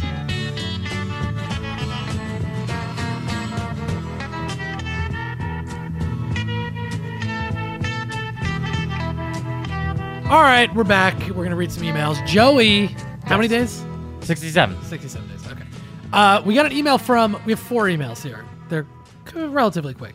We got an email from Ross. This is from last week, which I apologize to Ross last week. We couldn't read couldn't play the clip of Assange because we just had technical difficulties. But we're back in the regular studio now. We can play it. Ross says, thanks for reading my email. Sorry for not including the quote that Assange said in my email. This is about the Seth Rich stuff. Okay. It was on one of the linked sources I gave, but I wanted to share the video of the quote Assange said so you guys have the proper context. I'd be interested in hearing what you guys have to say after listening to this interview. Thanks. Sure. And we're going to play right now. This is Julian Assange. He's being interviewed. And this is him where he first, I guess, brings up the Seth Rich situation, the DNC staffer that was murdered. Assange is kind of beating around the bush that like he was one of their sources. He never actually says that. He's also implying that he got murdered for being that source, but he doesn't actually come out and say that either. But this is Assange, and then we'll talk about it. Donald Trump has had a disastrous few weeks. If you look at the polls, he needs a miracle. In the American... Oh, this is before the election, by the way. Oh, it's that far back? Spoiler alert, Trump wins. Political lexicon, there's such a thing as the October surprise. The stuff that you're sitting on, is an October surprise in there? Do you even know what you're sitting on? WikiLeaks never sits Well, I'm sitting on a chair. Sorry, it's a little bit of humor, but... on material. Whistleblowers go to significant efforts to get us material and often very significant risks. As a 27-year-old works for the DNC, who was shot in the back, murdered just 2 weeks ago. For unknown reasons as he was walking down the street in Washington. So that was just a robbery, I believe, wasn't it? No, there's no finding. So what are you suggesting? What are you suggesting? I'm suggesting that our sources take risks and they become concerned to see things occurring like that. But was he one of your sources then? I mean... We don't comment on who our sources are. But why make the suggestion? So, yeah, I mean, exactly. I agree. It's like, come on, fuck. You're being sneaky. Stop it. You see what you're doing? He's going, our sources, get murdered. But he's like, so is he was one of your sources. No. Come on. It's a human slip. It's what? It's a slip. It happens. A Freudian slip. He slipped. No, Joey, this guy, he's playing coy. He knows what he's doing. He's absolutely playing coy. About a young guy being shot in the streets of Washington. Because we have to understand how high the stakes are in the United States, and that our sources are, our sources face serious risks. That's why they come to us, so we can protect their anonymity. But it's quite something to suggest a murder. That's basically what you're doing. Well, that others have suggested that. We are investigating to understand what happened in that situation with Seth Rich. I think it is a concerning situation. There's not a conclusion yet. We wouldn't be willing to state a conclusion, but we are concerned about it. And more importantly, a variety of WikiLeaks sources are concerned when that kind of thing happens. Okay. So, I mean, to me, he's being a little coy, like Matt said, but also to Ross, he's not saying that Seth Rich he goes, he got murdered, obviously, right? But he goes, but we don't know why. He doesn't come out and say that he got murdered for being the source. Yeah. He's beating around the bush. And he's also saying that stuff like that, if he were the source, is why it is concerning to other WikiLeaks sources. That's all. Yeah. I get he's playing a game there. I mean, he's hinting that the guy was murdered and was a source, but he's not saying that. I don't know. Guys, got any thoughts on that? I mean, that's Assange being Julian. He does that shit sometimes, And so even if he was murdered because it's far from the conspiracy that Fox News is trying to prove. And oh yeah, I mean, totally different, right? And again, Assange is very careful about his words. Fox is not. Yeah, like Assange, you could see him there. You could see the gears turning, and he's picking his words very carefully. It sounds like he certainly knows something that he's not saying. What that is, I can't speculate on. No. And he's also saying they're investigating. Well, I don't know. There could be more there, but we'll see when their results come out. Did WikiLeaks release any results to their investigation? No. Thoughts, Joey? I'm good on this one. Okay. Ross, thank you, man. We appreciate it. Email from Mason. Man, Sam, I was listening to this episode and your statement about developing wind turbines. I guess he's talking, whatever, the last couple episodes. Your statement about developing wind turbines instead of coal mining piqued my interest, and I thought I'd weigh in. I'm currently enrolled at, I'm not going to say it. All right, that's fine. At a program that provides a semester's training in solar and wind turbines. From being in the program and having experience working on wind turbines, I feel at this rate it is unreasonable at this point in time to replace fossil fuels with sustainable energy. There are a few reasons for this, but the largest is the fact of how highly skilled you must be to work on such a difficult form of trade that is so underemployed as it is. Can I tell you something, Mason? I love you. Don't do it. Do not do it. Commas and periods. That's all, that's all I'm going to say. A little rambly. It's all right, but okay. In a trade that is so underemployed as it is, and with declining interest in trades work, to me, it seems to be a losing battle. The amount of money available and such few trained persons as there are working in that specific field, to me, seems like there is no possibly way to effectively start a transition at this time. I look forward to hearing back from you. If you have another idea or input, love the podcast and look forward to more future episodes. Thanks. Thank you. I appreciate the email. Listen, I don't think we're going to do away. I don't think you're going to replace fossil fuels right now. Because he's saying at this point in time to replace fossil fuels. You're not going to replace them, of course, but I think you need to get on a path of training people. We've talked about this before. You could take the fucking coal miners right now and train them how to do this. We have time. And I also think if I were president or whatever in a position to affect this, I would say... If only you were. I'd love to try it, but I guarantee I wouldn't be good at it. You have to set a goal. You have to go, look, by 2025, we're going to be 50% wind.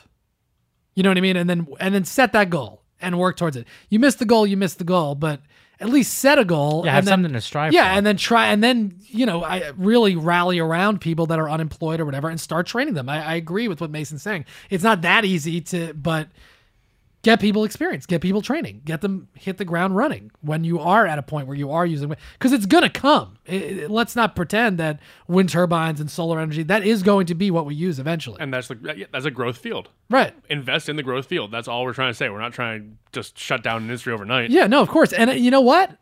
I'm a magnanimous guy. I go to the energy companies. I go wild. I'll give you 5 years. Do what you're going to do. Now, of course, you're not going to build a bunch of pipelines and whatever. It takes a long time to put. But whatever's in place, let's do it. But know that in 5 years, it's fucking over. The bonanza is over in 5 years. Fine. Then they know they can start, because the markets and everything is based on certainty, right? Or it's based on stability. Yeah, stability. There's a word I'm trying to look for. It's based on predictability. That's the word. So if in 5-10 years, at a specific date or a specific year, that's it. We're going to switch to this next system, or we have to be at 50%. They know that, and they can start planning on that. So you're not going to fucking ruin the economy. They can start making their plans, and believe me, they have enough money and people involved that they can do that. That's where we have to be heading. But by no means do I think we can get rid of fossil fuels today. I don't think that's the case. But yeah, let's train a bit. What, Joey? I see you smiling. What's up? Nothing. What? Nothing. What? It's a picture of me. Sorry. What? Are you on Facebook? Yeah, I'm off, bro. We're taking a break right now. We'll be right back. All right, we're back. Joey is not done. Joey's done for the rest of the episode. He's looking on fucking Facebook. He's looking at a picture of himself. I see him smirking over there. He's not contributing. He got a 5-minute major. He's out. Wow. Yeah. You'll hear him in the background, but he's not. His microphone is off. You can't hear shit from Joey. He's got a game misconduct. Yeah.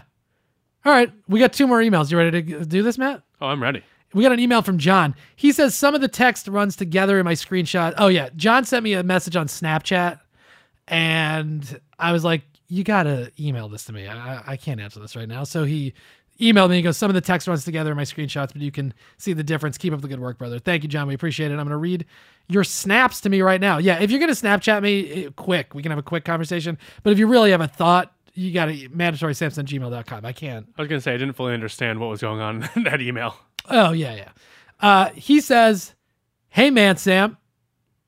Probably not the best place to contact. Right. But I am listening to MSP130, and as a Republican, I find myself hating a lot of what the party is doing and stands for. First, Trump trying to defund HIV/AIDS research, I have a huge issue with. The cuts he might save, there will easily be lost with more future costs in the future if more people get infected. And when with the healthcare shit, why can't we just do the same thing Canada, Germany, England, and France are doing? Pay taxes and everyone gets free basic healthcare. And if you want better insurance, you pay a tad more. Can our economy just not afford to put our tax dollars to the place our citizens actually fucking need it? Or what? I truly don't understand. My grandmother was born and raised in England during World War II, and even she had better basic human rights than the so-called greatest country has. And the pre-existing conditions is a whole nother fuckstorm. I have a year left of my parents' insurance come August, and if I get melanoma before then, what the fuck happens? I also think big farms, I guess he's saying big pharma, is working with big government to treat the disease rather than cure it, but that's another time.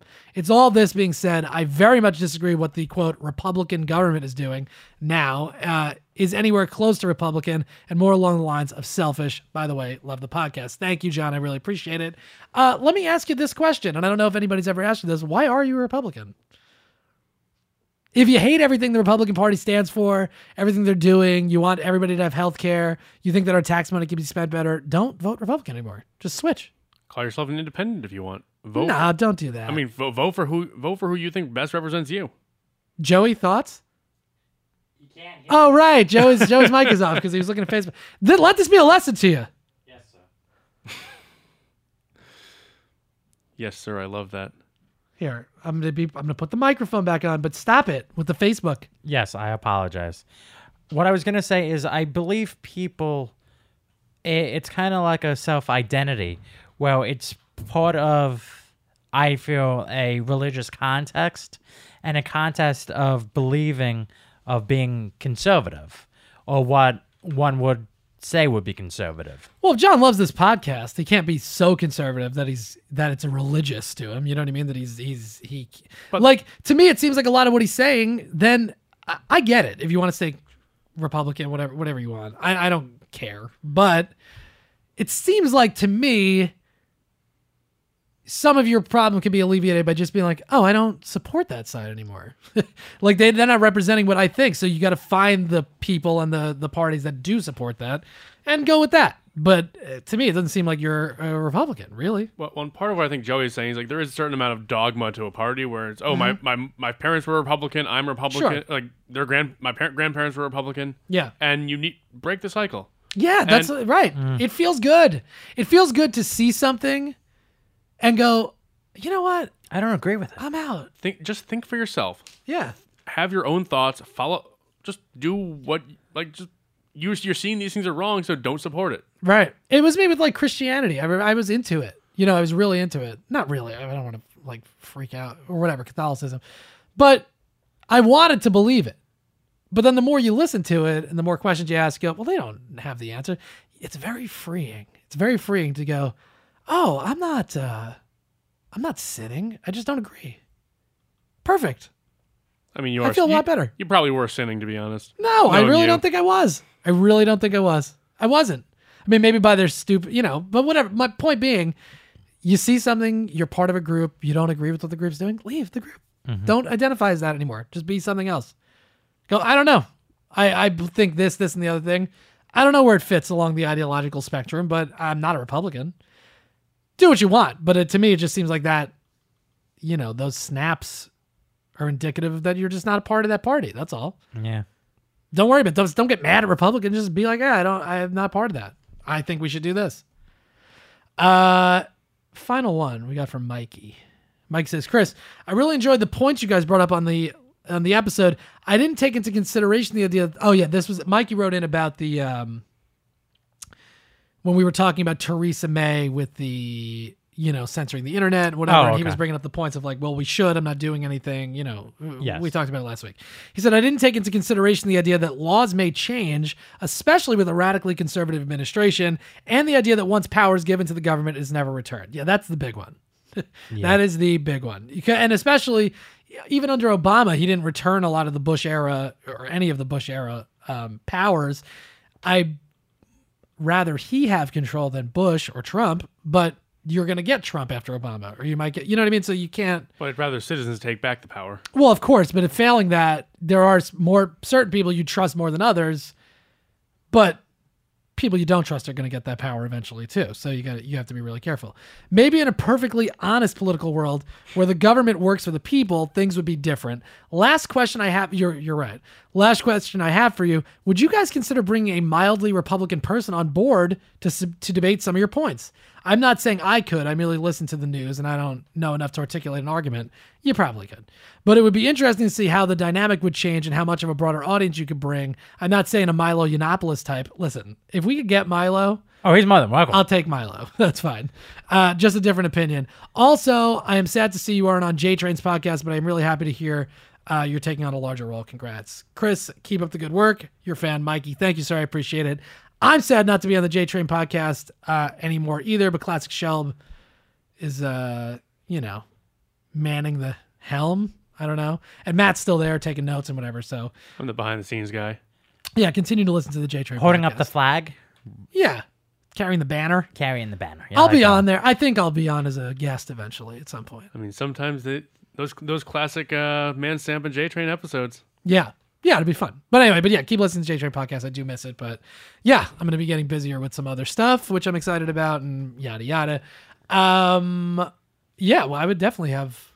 The problem is I'm managing a lot of other things, and then when it comes to this show, it's like I know I can get Matt and Joey here. I do the rundown. We can do it. To get guests in general, it's just like another thing that I got to take care of. But certainly, I would not mind, having a conservative guest on, sure, or any guest really. We could figure it out. I mean, I think as long as someone's willing to have a conversation. Absolutely. Oh yeah, which that's all I like to do. It actually would make this easier to produce the show because I can just talk for a half hour instead of. Oh, now who's getting ready for CNN? What do you mean? Now who's getting ready to just have we're just going to have a bunch of people talk for the entire time. Oh, no, but I'm saying, but again, but of course. Argument. No, but a guest, it's like I could have a couple of topics that we're going to hit and then we could just talk about it, I mean, one of the first episodes I was on here, you had a guy calling about the environment. And it's like... That's right. Yeah, we stuff did. like that. We do it once in a while. And I still, I feel bad because, I've been meaning to... I can't think of his name. God damn it. I feel terrible. From the National Museum of African American History and Culture. Oh. Cameron. Jesus. I've been meaning to get in touch with Cameron to get him on too to talk about some of that stuff and, even potentially talk about some of the shit that's been going on outside with the nooses and it's horrible. I just haven't, I'll be honest. Well, now would be one of the most poignant times with all these shootings to have him on. Yeah, potentially.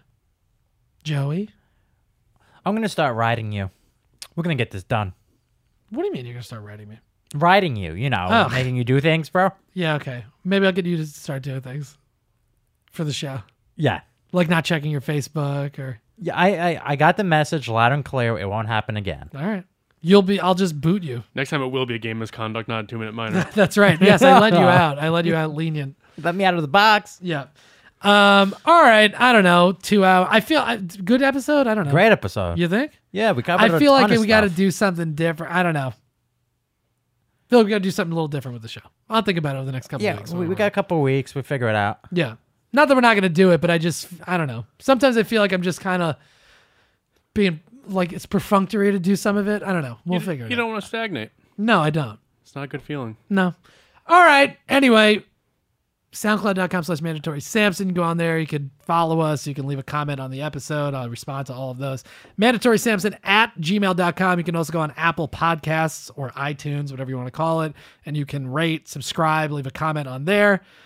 I'm @ManSamp on all social media platforms. Joey's @Joey from Jersey. Jersey is spelled with a Z. Matt is Matt D. Weiss on Twitter. Once again, final time I'm saying it, no episodes for the next 2 weeks. We are back on July 14th with MSP 132. We'll talk to you guys then. Mwah.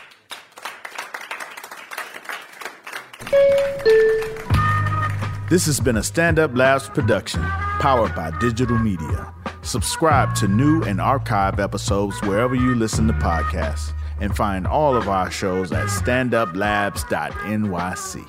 Stand clear of the closing doors, please. Yeah.